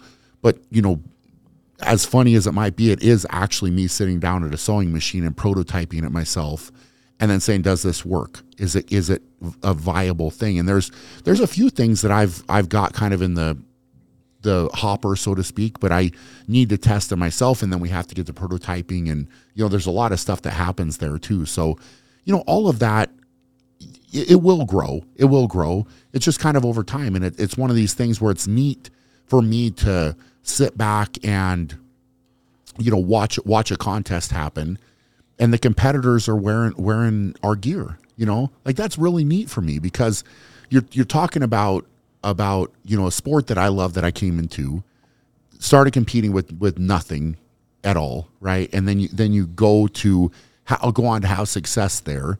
And now, it's full circle where, in my last contest, not only are the other guys wearing my gear that I'm putting out, but also we're sponsoring. I'm literally sponsoring guys that I'm competing against. You know what I'm saying? Like, that's how crazy is that? Does that mean they let you win? No, I'm just kidding. Definitely not. Yeah. You're like, don't win or Brian's going to drop you. No, but it's neat, man. So you're again, but it's giving back, right? Like it's all this big circle of trying to give back and support. And I think that's probably what's maybe different about me is like seeing that vision within the sport. So you love it. I really, really love it, right? Like I just loved it since day one, before I was even competing, when I was a fan. And then you're getting in a spot where you can actually give back and move the needle for the other competitors is neat, man. It's neat, to be able to do that. So are our partners at Trifecta happy because the budget's going down now? I need to talk to Greg. Yeah. How many boxes was Brian getting a week? I think the older box, you were getting like four of them. Yeah. And it's condensed now because the meat's it's a little smaller now. What do you get now? They fit it into two now. They fit into but two, they changed the packaging. Yeah. But two of them is like you see some of the boxes where it's half filled. He gets two to the brim, but hopefully he hasn't negotiated a contract that we have to feed his boys because they're both going to be bigger than him. So the nice thing is I can really look forward to 2024. Our net revenue is going to be much greater because I'm not sucking it down. Yeah. That's why you got to work so hard because your two boys, dude, especially the young, is going to be a monster. They honestly are, man. It's fun. It's fun to watch them like go through everything they're doing. Right now, they're both wrestling, which has been fun to see them get into that and get fired up. And then our older son is really excited about basketball, so that's something that I think he's gonna kind of gravitate to a little bit more. But just this progression, you kind of sit back and let them get in the environment and see what happens, because they'll both come in the gym. They love to come in the gym with me, which is fun. And they'll set up. I mean, last weekend, they set up these obstacle courses. That's what they do. So they'll race each other. So they're about 2 years apart. But they're almost the same size. They Close. are. Yeah. Our younger one he's a tank, man. He's a big boy. But it's just like it's fun for me to sit back and watch them because they'll come up. I'm not doing any of it. They'll find like a medicine ball or a block of wood or something I have, and they'll set this course up where they both have to race each other and do it. And there's a lot of me, I think, in our younger son because he very much like me. If he doesn't win, it's the end of the world, right? Like it's like he is just that's it. He's like, kind of a bully. I don't know about bully. He's intense, but like if he doesn't win, it's like he's gonna throw a fit. Like whereas our older one, I think, is more like my wife in that kind of emotional place. But they're both, I mean, I think everybody at some point is going to say, okay, like my kids are this or that or whatever, but I'm excited to see what they do, man. It's funny because it's more like I want them to find what they want to do. And then I'm going to help them to go after that. Right. Like that's what I really want to do. I don't want to like, if they don't want to play sports or whatever, that's fine. But you have to be doing something that you're trying to excel at. What's funny is Carrie puts these videos out. And it's not on your social media, and it's not staged. They just go set some course up, and you can tell she's in the corner just filming, and they're literally like battling each other, and they have no idea that she's filming them. Yes, that's what they do. They love that. They love it. So I've got this like medicine balls in this tank. It's like a sled that you push, and they love that. Like so they'll get in the gym and just push that back and forth. One of them will ride on it, the other one will push, and they just come up with these things, man. But I got to ask, though, what was for breakfast on the menu this morning? So I had steak and potatoes and eggs. Was it a lot or? Not compared to what he used to do. Okay. Yeah, but it's still more than you would eat, probably double what you would eat. I probably could have ate more, but whatever. Did you notice now your recognition is like way more popular? But let me say it beforehand. He was highly upset, though. Why? They didn't have the pancake. He wanted a gluten-free pancakes, and they didn't have it. So he was so disappointed. We're going to yell at Baja. Yeah, we're going to tell. He was like, "What? I want a pancake." How strong is your recognition now? I mean, does it seem like it gets more and more every year? For myself, it is also. But yes. No, I think it's everywhere you go, right? Yeah. Someone say it's fun, man. Like a lot of people will say, and I'm sure you get the same thing, but it's like at breakfast. It's the most last night at dinner. Actually, I walked out. So I walked out of the hotel. There was one guy getting in his truck and just lost his mind this morning because you're Brian Shaw, right? Yeah. And then we went to breakfast, and there's people there. So it's just kind of everywhere, which is it's interesting to see the reach, right? Like, and I really genuinely I enjoy meeting people and saying hi to them, but at certain times it can get challenging. Yeah, and it really does, and like I don't think that sometimes people understand, like it's like you and I walking around to the Olympia, and I'm like, but that's your world, right? Like that's like, okay, I'm walking with Jay, like I get it, man. Like he's gonna get hounded, and you get hounded just as much. Yeah, yes, and but at the same time, it's like I think of it again, and this goes back to like when I was much younger, and I actually went. To my first Olympia when you were battling Ronnie, it was fun. And I basically paid almost everything that I had to be there. And you walk around the expo and trying to get samples and, like that kind of thing. But it's like, if you ever, like I thought to myself back then, cause I had a few bad interactions with different people. I don't want to name names, but you know, it's like they don't really give you the time of day, right? You wait in line and they're not very appreciative or anything. And I just said to myself, like back then, like if I ever get in a position where people want to take a picture with me or have me sign something, always going to say yes. I'm always going to. Cordial, yeah. Always. Neither of you Always. two I've never heard you. Usually I said I'm the the one same that'll thing, say but no. I never thought I'd be, I hate to say famous because I hate using that term, but known. Yes. Right? But that you're recognized. It's insane, man. It's like and you could go. And you can't hide it, Yeah. right? I mean, it's not like you can walk in places and you just fit in. See, like, but you next to you him. could do a certain if you put like a hoodie on, but he can't. Yeah.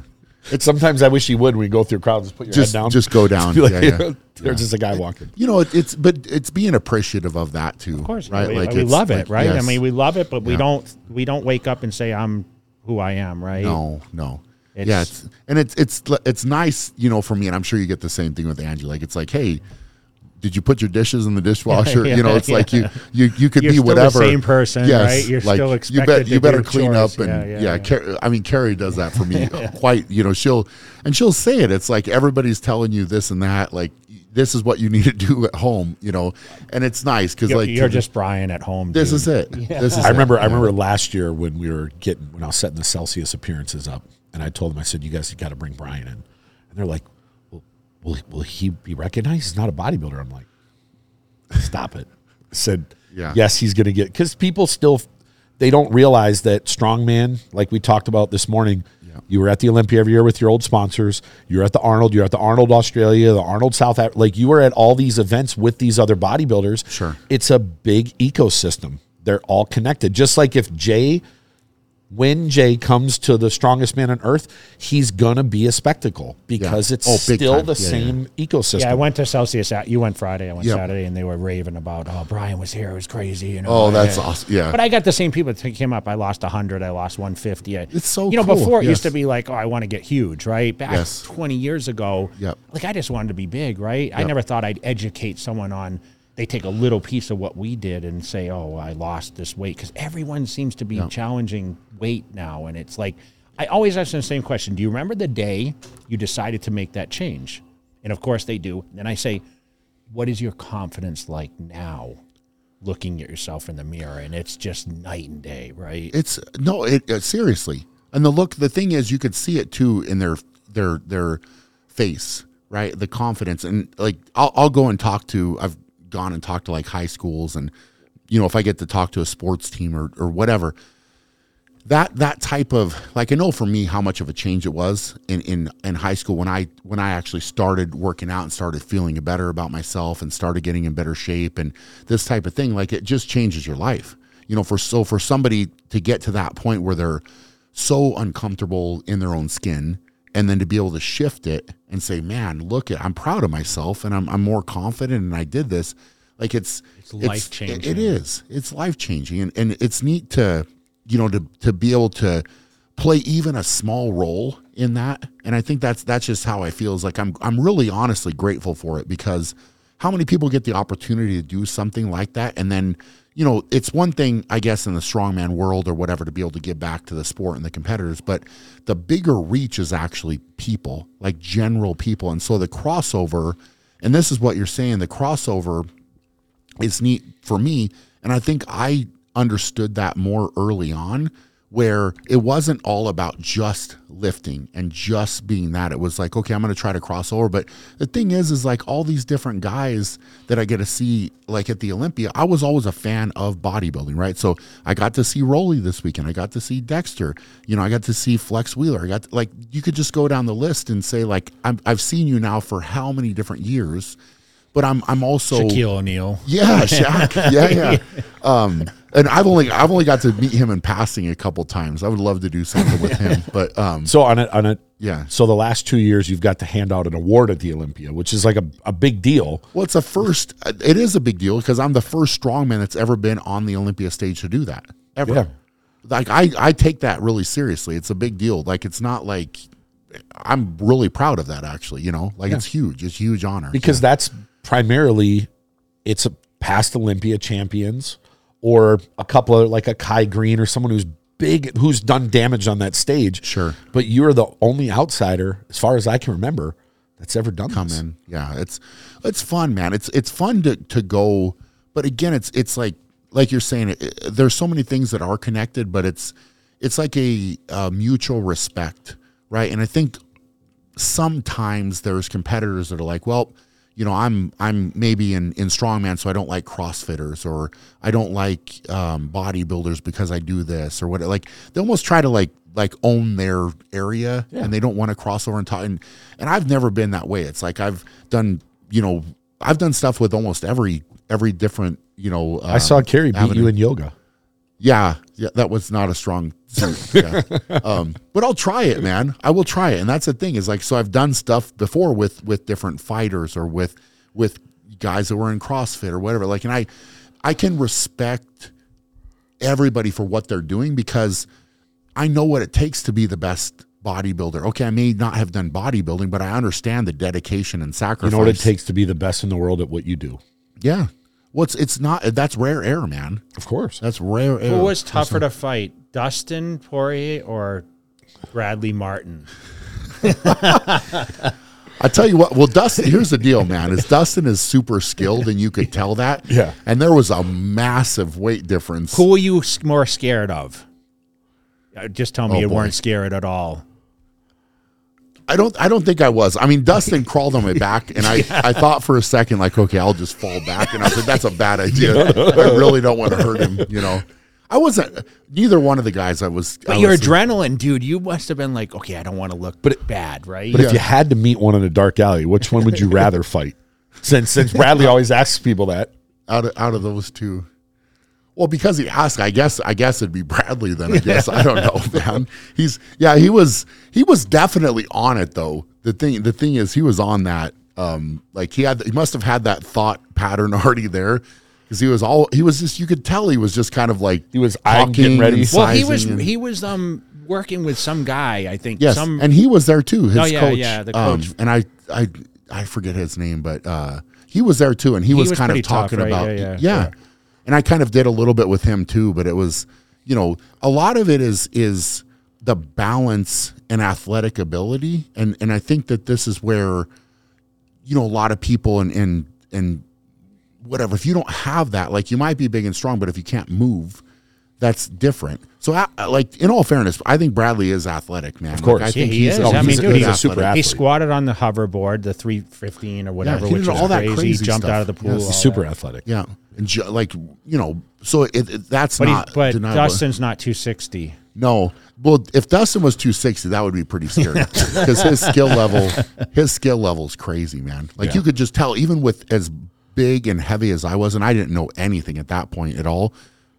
You could still tell how he was trying to get an angle and move and that type of thing. But you know, it's also an argument, I guess, for weight classes within MMA. Like, you know, if he's going against somebody else, his skill level is so high that, you know, I can understand that, you know, because it's, and like you're saying, with me, this thing, if it goes through, is an open weight class. So if I walk in with 80, 90, 100 pound advantage, that's a pretty big deal. I hope I get to see you collab with some of the former or current MMA guys for this training at some point. Because I'm sure this will go. Now but whose tape? Do you ever watch anyone's tape for MMA events? Are you watching that at all now or not? Really? I have started. I mean, Okay. like the heavyweight guys, you know, so, you know, I'm going back and rewatching some older stuff. Like I was watching, like Brock Lesnar and Frank Mir, a couple of those. I'd like to see a battle with Brock. That would be fun. I wonder, you know, how that, because he had to cut into 265. So, you know, probably 290 then, like somewhere. We wanted to try to get him with Francis just because he's 6'4". He's close. He's approaching 300. Yeah. And he's super athletic too. Seeing his punching power is crazy. Yes. Like it, I don't know, man. It's fun. Like you pick up these different things, but there's so many skills within that, you know, so I was always a student with strongman. I think that's one thing, like for me, like I never got an ego about what I would always take advice, not advice, maybe opinion, right? I'd listen. If you had something to say, I would listen to it. And then I would be able to decipher, well, maybe that makes sense or maybe it doesn't make sense.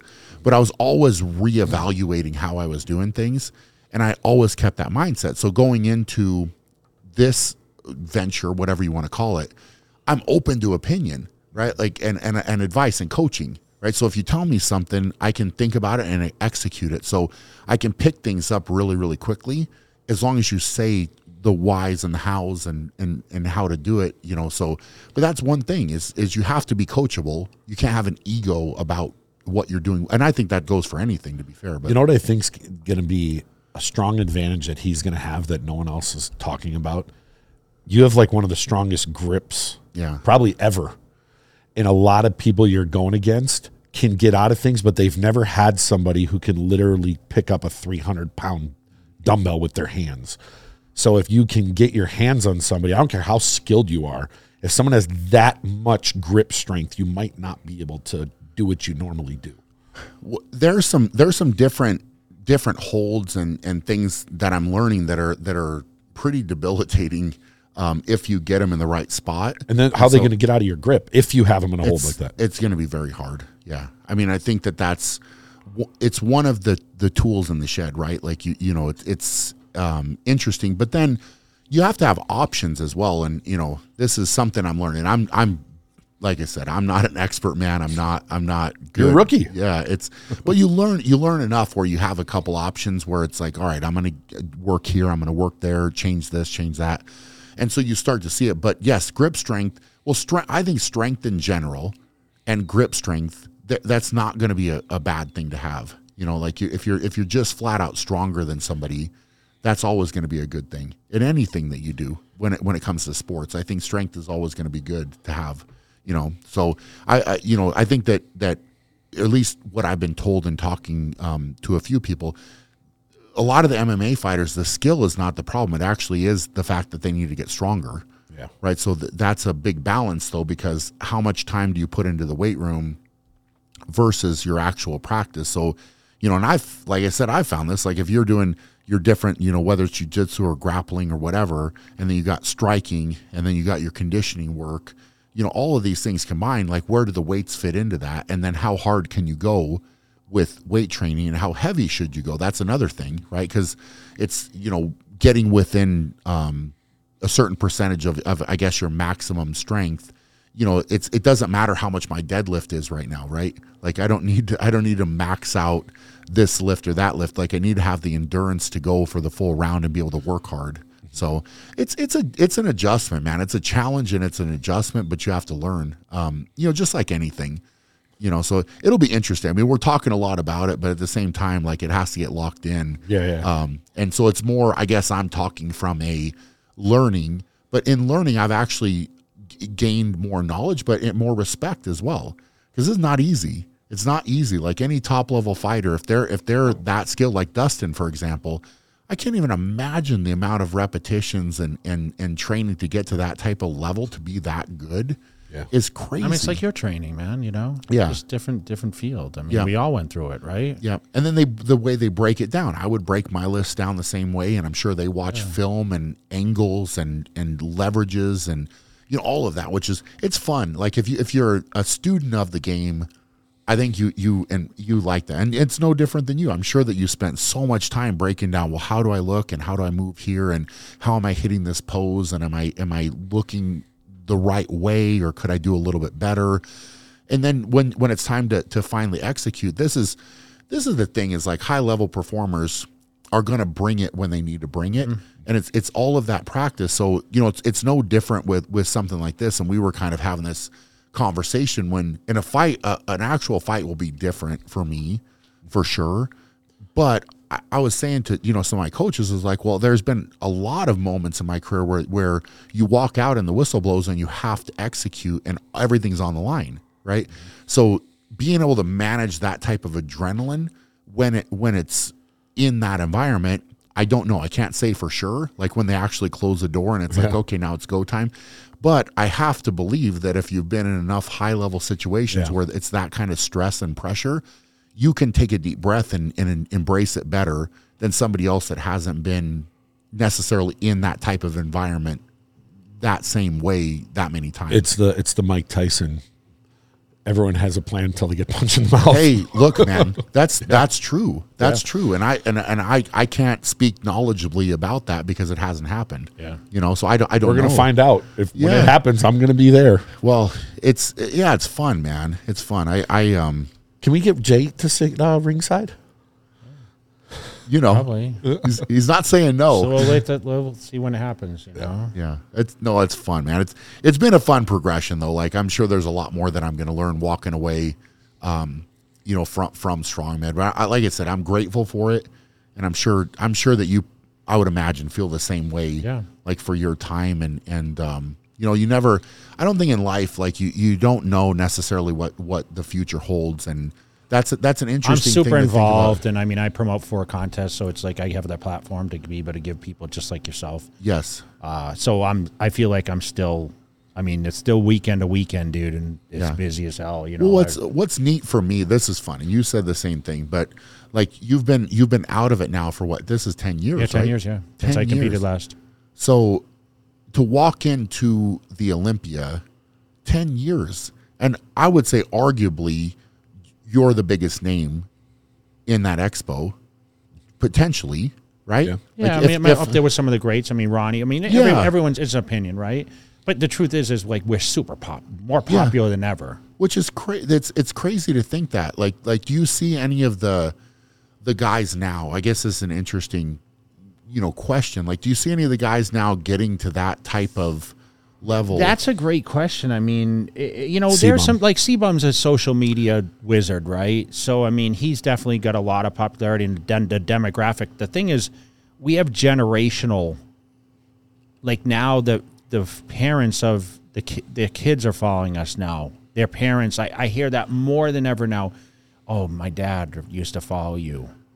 And now it's the kids, right? Isn't that crazy? That's and cool. so you talk about like the youth coming, and you were competing with the youth that came to see you. So now it's like, that's what I mean. It's generational gaps of me and Ronnie Coleman. I mean, Ronnie's almost 60. I'm 50. So it's like you realize that length of time. You talked about your 20-year on top. I mean, you're talking 30 years for myself now. So that's a wide range, a wide gap. So when anywhere Ronnie and myself go, just because of that rivalry and that time span, where people looked upon bodybuilding as, wow, that was the era. Yep. That's where the respect factor goes in, and they respect us more and more as the years go on, because they don't witness that in the current crop, right? Sure. There's not that. I mean, you had a little bit with Phil and Kai. Yep. But those guys, they're active, but they're not probably as active as myself and Ronnie as like that rivalry. You know what I mean? both of you guys are super active, but it was you were doing. I was chasing too, right? Yeah. And I was the underdog, so I think I get a lot of fans in that response. Yeah. You know what I think it is? When Jay and Ronnie were at the top, probably 30 to 35, if not 40 weekends a year. Every weekend they were out shaking hands. They were building relationships. They were giving that experience that someone that comes up and said, my parents used to follow you, their parents stood in line to meet them in person and got that experience. But fast forward to where a lot of the people don't do that as much anymore. Yeah. But they're still at the major expos all over the world. They're still doing it.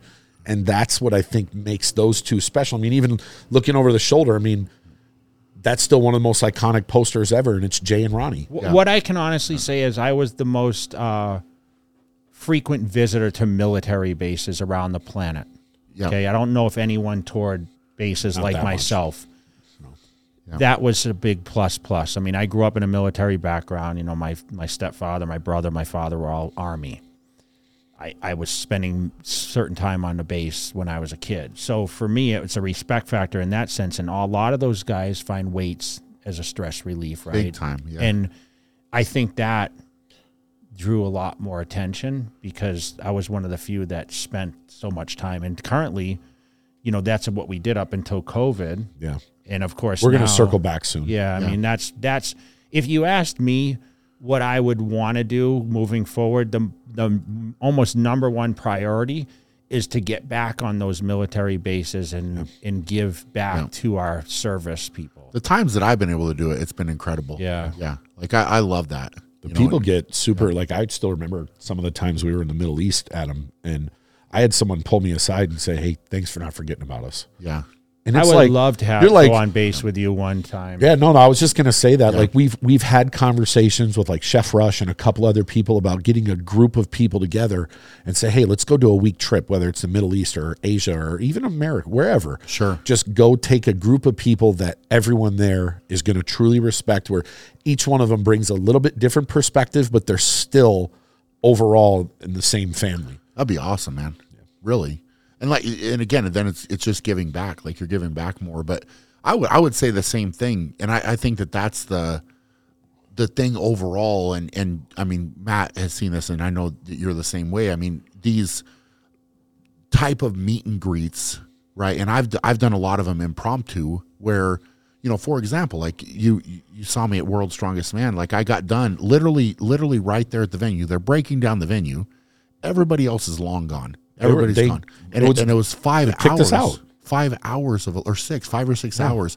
It's literally getting dark, and you're still there. He texted me, and he's like, Brian's still here. Dude, you know what was different about that one? It was your last one. You knew it. But it was not planned event. No, he just walked along the side taking pictures, and there was a tent in the back. And this whole World's Strongest Man stuff was set up. There was one tent in the back. And we set up a table and said, hey, come over here. And next thing you know, the line went down the beach, at least 100 meters long, at least. It was crazy. And it was there. The sun started coming down to where they broke the entire everything down. And this was the last thing standing. They're like, we have to break it down. And it was like 9:30 at night. Yeah. And there was still, he sat there. And the next day, you did a separate appearance, and that was the same thing. Yeah, that one was actually set up. The next day was set up to do that. But it's something I set up on my own just to give back. Yeah. You know, but being willing to do things like that is huge, right? And it's not about what I'm going to get out of it. Although I do get, a lot of people don't realize that I get something out of it because of all these people that come up and share their stories. I take that and use it for me, right? So it's motivation for me to interact with those people. And they don't realize that because they think it's always a one-way street. Well, I'm giving them something or taking a picture or signing something, whatever. But it's not. It's them sharing that with me. Like, I try to take good, positive energy from that as well and look at it that way. But if you try your best to never disappoint people, especially in that fashion, and you always kind of go a little bit above and beyond, I think it helps to build that recognition. And it's something I've always tried to do. I've always literally, and it goes back to me being a kid and being disappointed a couple times. And I was like, well, I'm going to try to not do that. And then you hold on to that no matter where you get with the success or whatever, you're still humble in that approach. And I think that's why, you know, I would say that's why your maybe notoriety, whatever, has grown more and more and more, because you're always willing to do that, you know, and give back though. If you got 20 years of positive experiences with people, it grows. But you forever. Won't. The thing is you won't hear. I learned a lot from Jay because you won't hear something bad about Jay Cutler. Yeah, I've never heard anything bad. He was a jerk, or no. But also, like, I would argue, and you could tell me, but I don't think you're going to hear that about me either. No. You know, so it's kind of that goes a long way. And so even with, you know, and again, I'm the same way as you. Like, you don't necessarily argue for whatever level. That's for other people to debate, like where you're at on the totem pole, right? But if they have that type of experience and you're always giving back and that's your nature, it's only going to be a good thing, because now it's positive, right? People have a positive experience and it's like, hey, Jay, this or that, right? Like, it's a good thing. It's a really good thing. You know what it is? Yeah. The day is going to come where you're 50 like Jay, and you're still going to have people lining up. Yeah. And there's people that came in and gone that didn't put that extra effort. Sure. That no one's going to even know who they are in their own gym. Well, then that's the difference. Is it only extra effort though? Yeah. No. I mean, no. It's the body of work, but sure. but that giving a shit matters. Yeah. It's real, and people know when you care, and they know when it's fake, and they know when it's a stage act because they want something, but they know when it's genuine, and the two of you are genuine with it. Yeah. And when you're genuine, you don't have to. Nothing's hidden. It's always going to be like that. But you keep that. I guess it's keeping that on top of what you're doing. It's keeping that kind of humble base in a way. And like you'll notice it like with the way I notice all the time with the way Jay talks. Like you'll have somebody in here and I'll listen to other podcasts you guys do or whatever. There's never a sense of and actually, like, we won't talk fully about this, but we were backstage at the Olympia and it was you and Dexter and Phil, right? and we're having this conversation and I said, man, this is interesting to just kind of be a fly on the wall, because everybody's like, well, what year would have beat who and whatever, like, and Jay's like kind of sitting back, and it was more Dexter and Phil kind of going at it. And Jay's just kind of back smiling, and I'm like, man, this is interesting, because your attitude toward that situation was just like, I know what, like, here's my body work, guys. Like, here it is. You know what I'm saying? Like, I don't need to necessarily get in this pissing match of, like who's there or not. But you kind of instigated that though. Because Phil said something, you like, Dexter could have been. No, we talked about, it was 2015. So Dexter pushed Phil pretty hard. Yeah. And, I brought it up there, in the conversation, because, those are my guys, right? And then you walked off. And we all won and lost each other, right? Yeah. And then Phil, Phil's like, yeah, you were older, whatever at the time. Yes. And then, Dexter's like, well, what did he say? He said, Jay's 01 would have smoked you. Yeah. 01 would have smoked you. And then Phil brought up 09, and, we would have smoked everyone. And, that's when I won the title back from Dexter. So it was kind of like, it's great to be able to have these moments with your competition, because if it was the moments and we were actually, and that was like 09, 08, and 01 or whatever, or 2015, we wouldn't be having that fun of conversation. No. So you're all done. But Dexter's such a good guy. Phil was great. He was always like, obviously we spent so much time. I spent the most time with him. And, I just love to be able to think back now. You see Ronnie Coleman, I posted a picture, he and I, and, when I saw him, and then he reposted it now, and he said, one of the greatest, I don't think he called me the greatest bodybuilder ever. Yeah. Ronnie never would have said that when we were. Oh hell no. Yeah. But I can now comfortably say, like, this, I look at him as probably one of the greatest ever, if not, not insulting like Lee Haney or Arnold, yeah. Sure. Or even Phil, yeah. But here's the thing. This is what I would say, and I just actually said this to Matt. I think, in my opinion, and I don't know, I'm not going to say I'm an expert on it, but I think there's at least 1 or 2 years where it's arguable. So here's the conversation, right? Let's just say, hypothetically, you go from 4 to 6, and he goes from 8 to 6. Now what? So now it's 6 to 6, which could have happened. I think it's arguable that could have happened. 01 and 06 could have. It changes the whole dynamic. In the end, would have, could have, should have. Yeah, and again, the outcome is outcome. But the truth is our fans are respectful to Ronnie. I feel the same. I feel like they're respectful to both guys. No, he's terrible. They realize that we were here, right? Sure. And we brought everyone together, right? Big time. Yeah. And we were the highlight, like we were the pinnacle. And that's all we can ever ask for. That's all you have your competition guys, right? Yeah. You and Thor and all these guys, Eddie. Judas. It was mainly Zadrunas. Yeah.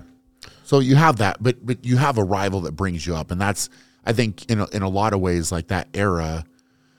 You talk about the eras of different sports, and it's, I think that's what's so interesting, man, is like the era you talk about it, like who would have done what, and like Sean was on here and saying like, hey, well, like our top 10, like it would have, pretty much crushed the top 10 here, right? Very and controversial. Yeah. No, it is. I said, oh shoot, this is like, and of course he makes it into a reel, Yeah, throwing it out, which I don't know, 250,000 views. Obviously, that's like a. He also said Sebum would win the Mr. Olympia in the open class when we just had a new champion. So let me ask you, if you gave the award to Sebum, right? No, second place. Okay. If Adrunas wasn't there, was he one of the catalysts that pushed you? Because you saw his success before you, or you said, was he the person that pushed you? Yeah, of course. Yeah, of course. How many Arnolds did he win?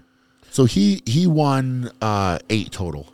8 total. Wow. Yeah. So, that was, and again, this is, 6 before I was there. He won 6 in a row, which is incredible. And then he won Hummer trucks and all that, right? Yeah, I think they were giving away Yeah, I know. don't Mark know what Henry year won that the stuff- first one. 02 was the first year we Yeah. got it. Mark Henry won the first. Yeah. So it's, and again, like that's a whole He different. lived in Lithuania, that guy, right? Or Yep. And they were trying to figure out how they were going to ship the truck there. Get it there. Yeah. So it's all. I mean, there's a lot. There's of other- always we don't- backstory. Yeah, we don't need to go into all that, but it's it's like having that rival is good, right? And he would say the same thing about me.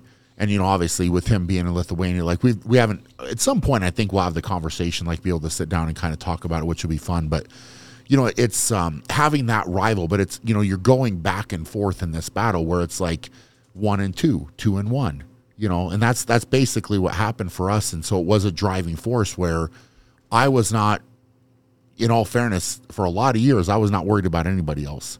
Right. Like it was like, what is he doing? How am I like, so, the competition would happen. And if I got first, it was like, how far did he fall down in this event? And I don't care if somebody else got second. It was like, where is he at? Because I know at the end, that's going to be the battle. It's going to be 1 and 2, Yeah. So that was definitely, but it's a driving force, man. And it's arguable. Like without me, how many does he have? Or without him, how many do I have? Right. And that could have been crazy. It's barbershop talk.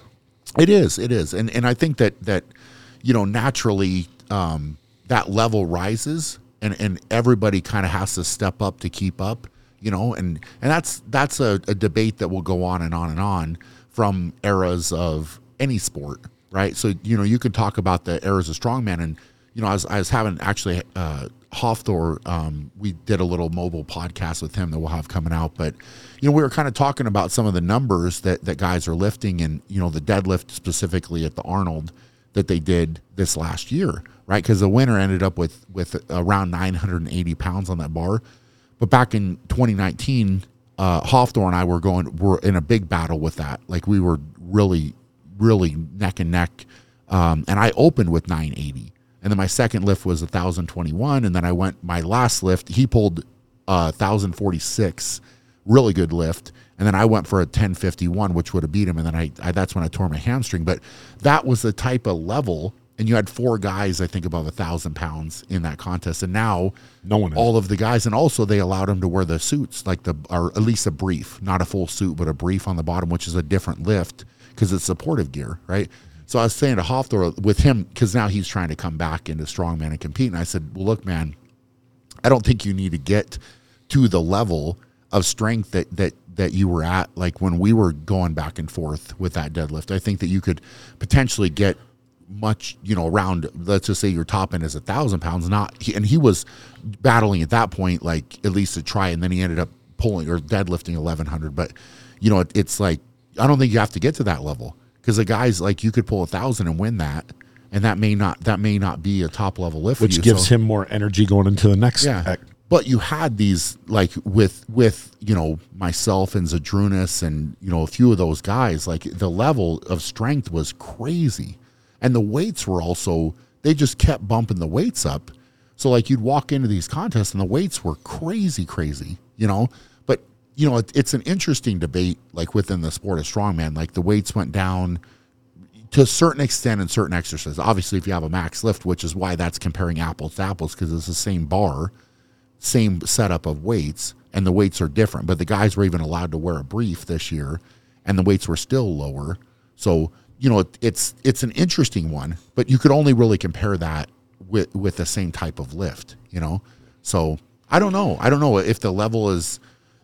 Is it different, or is the nature of the events changed a little bit, where it's kind of gone more like you were saying earlier with the speed stuff, a little bit more evolution of it. Doesn't matter what sport it is. There's always an evolution. That's why it's so hard to always say who's the GOAT, because every 5 to 10 years, it just seems like it changes. And there's kind of a GOAT per era. Yeah. Well, do you think in bodybuilding you're going to see somebody else come in and win 4, 5, 6 in a row? My opinion, no. Not? No. That's just my opinion. The reason I say that is back when him and Ronnie were going at it, there was one division for men. Yeah. All the talent went there. Sure. Now there are other avenues. So a guy who is a classic guy, like a C-Bummer, maybe a guy's in men's physique, that if he trained like they did, he might have been able to be that guy. I just don't think anyone's is gonna do that. But then again, anything's possible. Yeah. It definitely could happen. It's an interesting one because in strongman, I mean, Zydrunas and I from 2009 to 2016, we were the only two guys that won. It went back and forth kind of. Yeah. And then from that point on, you've had a different winner in 2017, different winner in 2018, different winner in 2019, different winner in 2020, different winner in 21 and 22 back to back, and then a different winner in 23. Look what you just said right there. Look at bodybuilding. When Phil left, Sean, Brandon, Rami, Hadi, Derek. Only one person won 2. 1, 2, 1, 1, 1. It's the same. Yeah. It'll be interesting to see like how that happens, like that shift, you know, because you like we're almost, it's crazy. Like you have a couple guys that are kind of above the pack in a way. Yeah. And then now it's like, well, this guy steps up but there's nobody that's like lights out, it's game over. You know, everybody's chasing that one person. I mean, maybe we'll see what Derek. We'll see what happens. I mean, Derek's young enough and he's got the physique. So Derek, I would assume he has a chance to go on a run. But, you know, there's a lot of other guys coming up that are really, really good. So he's going to have his hands full. Could he win multiple? For sure. Yeah. For sure. He's got the potential, man. I think he just turned 30. It's interesting to see the guys bump up from the 212. Yeah, think about if he wasted time there. I mean, think about Regan Grimes, who wasted time going to Classic, thinking he went back to Classic, and I mean, we were just talking. He lost about 2 years. He took a couple years. You know, it took a while to get that density back. Yeah. You know? 2 years. What do you think of Regan? I think he has all the potential in the world. If I had Regan, I'd lock him in a house and make sure he stayed on. I'd make him Mr. Olympia within a 2-year reign. You know. Yeah. That's interesting. Now the question is, are the distractions of the current, whatever you want to call it, social media world, do you think that takes away from guys' focus? Yeah. 100%. Like, you know, for sure. Are you able to lock in as well? Right? Like, or you can't. If you bring a phone in the gym, you can't lock. Yeah. And see, this is a rule. Like back when I was battling hard phones.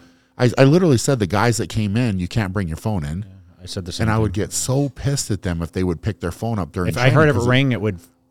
If I heard a phone ringing, I would lose my. Yeah, I would lose my. We'd come in and shut. You the door. You wouldn't even put it. You'd leave it in your vehicle. I told everyone. I said, you cannot train with me if you have a cell phone. Do not bring a cell phone. See, that's interesting. And now what happens is a guy does a set, and what is he doing? He's picking up his phone.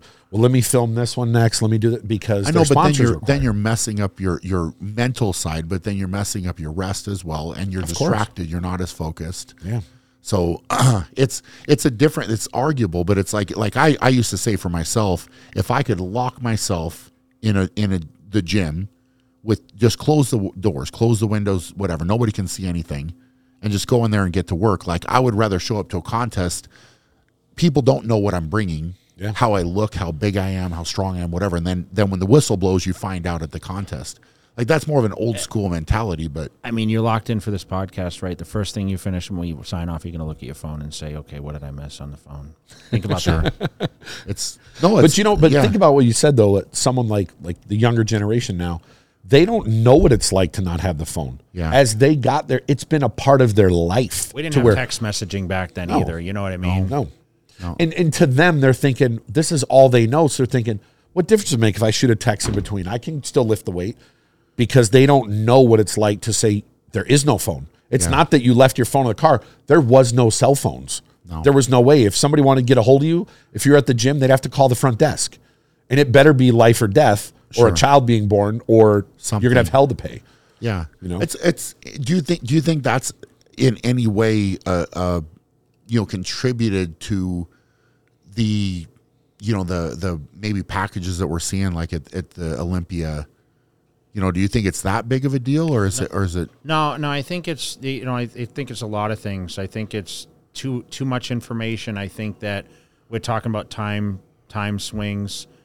It's just calculation. You know, I just feel like there's you can have information overload, and what it's confusing because like we had protocol back in our era, like we never even discussed it with each other. Now it's literally discussed through social media, right? Open. So you start to question, am I doing this right? And we didn't necessarily have like optional coaches, right? Sure. Everyone's an expert.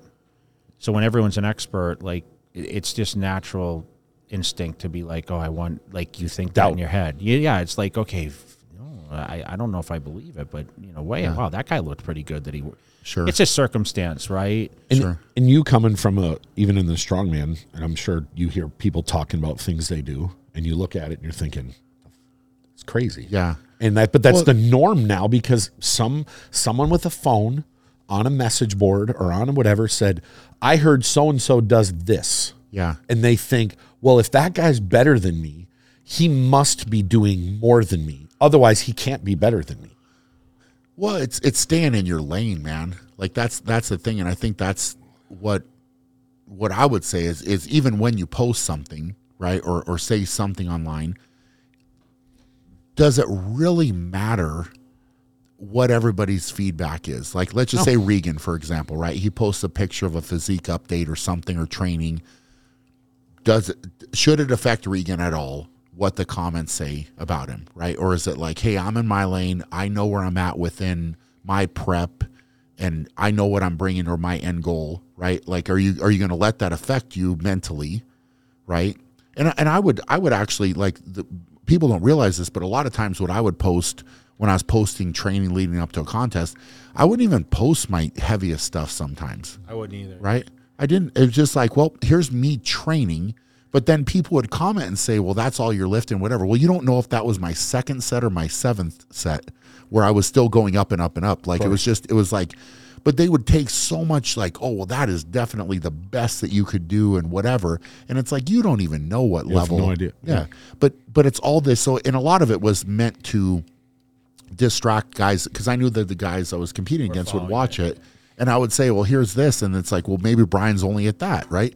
But it was all this game of strategy. And I took it that way because that was a battlefield too, right? But you're not getting to see necessarily my best stuff, So with these guys, the younger guys now, I don't know if they've got that thicker skin to say it doesn't matter. Well, that's part of locking Regan in a house and just not letting him have a phone, Sure. And he could, I mean, I feel like he looked great, man. Yeah. Like, that top 10. He's moving up. Yeah. So I like think we said, if he wouldn't have took potential. those 2 years of Classic, who knows where he'd be now. Yeah. Same thing if Derek if he would have went straight to the Open, Yeah. he could have won 2 years ago. It's an interesting one, man. It's an interesting But one. it's all yesterday, so all you can do is it's over. Well, you move forward. You got to look forward. Yeah. Well, That's awesome. Well, listen, we appreciate you coming on, man. Look forward to doing, I know we have a couple more things that we're doing to kind of collaborating together. I look forward to coming next year to the Shar event. Yeah, we're also going to be together in Nashville. By Yes. the way. Yeah. Yep, June, yep. right? Yep, Yeah. yep. June Chris, 8th. I know you just booked Love that, it. so he was super excited. He asked me last year, and I know he just told me about the news. So we'll see you at the Nashville Expo. Yeah, man. That'll be June. fun. Yeah. I feel like this is a good conversation, man. It was great. Like, coming back on and just, I'm in a different spot, like you said. But 2 years to the date. 2 years. How ironic is that? I know. I was just sitting He there. just and I was looked it up, and he told me. I looked up the other night and went, "Oh my god!" I said, "He was on 2 years," and I looked and went, "It's no what That what? went 2 years? that went wasn't by quick. planned." That went by quick, man. It really did. And then we did, and yours, like I said, see him and Phil have a battle going on. They don't know which one hits 1 million first because they're about 10,000 apart, and they're both going to cross that 1 million here. So we'll see if Brian has enough push to hit 1 million first. I mean, if anybody's listening to this and they want to just jump down and watch the other one, click, maybe leave comments a comment, and likes, and have I'll your make, friends sign sure on. I'll make sure to link the old one. So if you want to watch Brian's first one, to get him over there. hey, that's all right. But if Phil hears this, maybe he'll push. Then It's a if there's a- it's if a there's a- Colorado thing, bro. if there's a battle, then we need to. We'll see. We'll see if James puts it in the communities. Yeah. Then it'll really hit it quick. All right, thanks so much, bro. We appreciate you. 100%. Thank you, guys.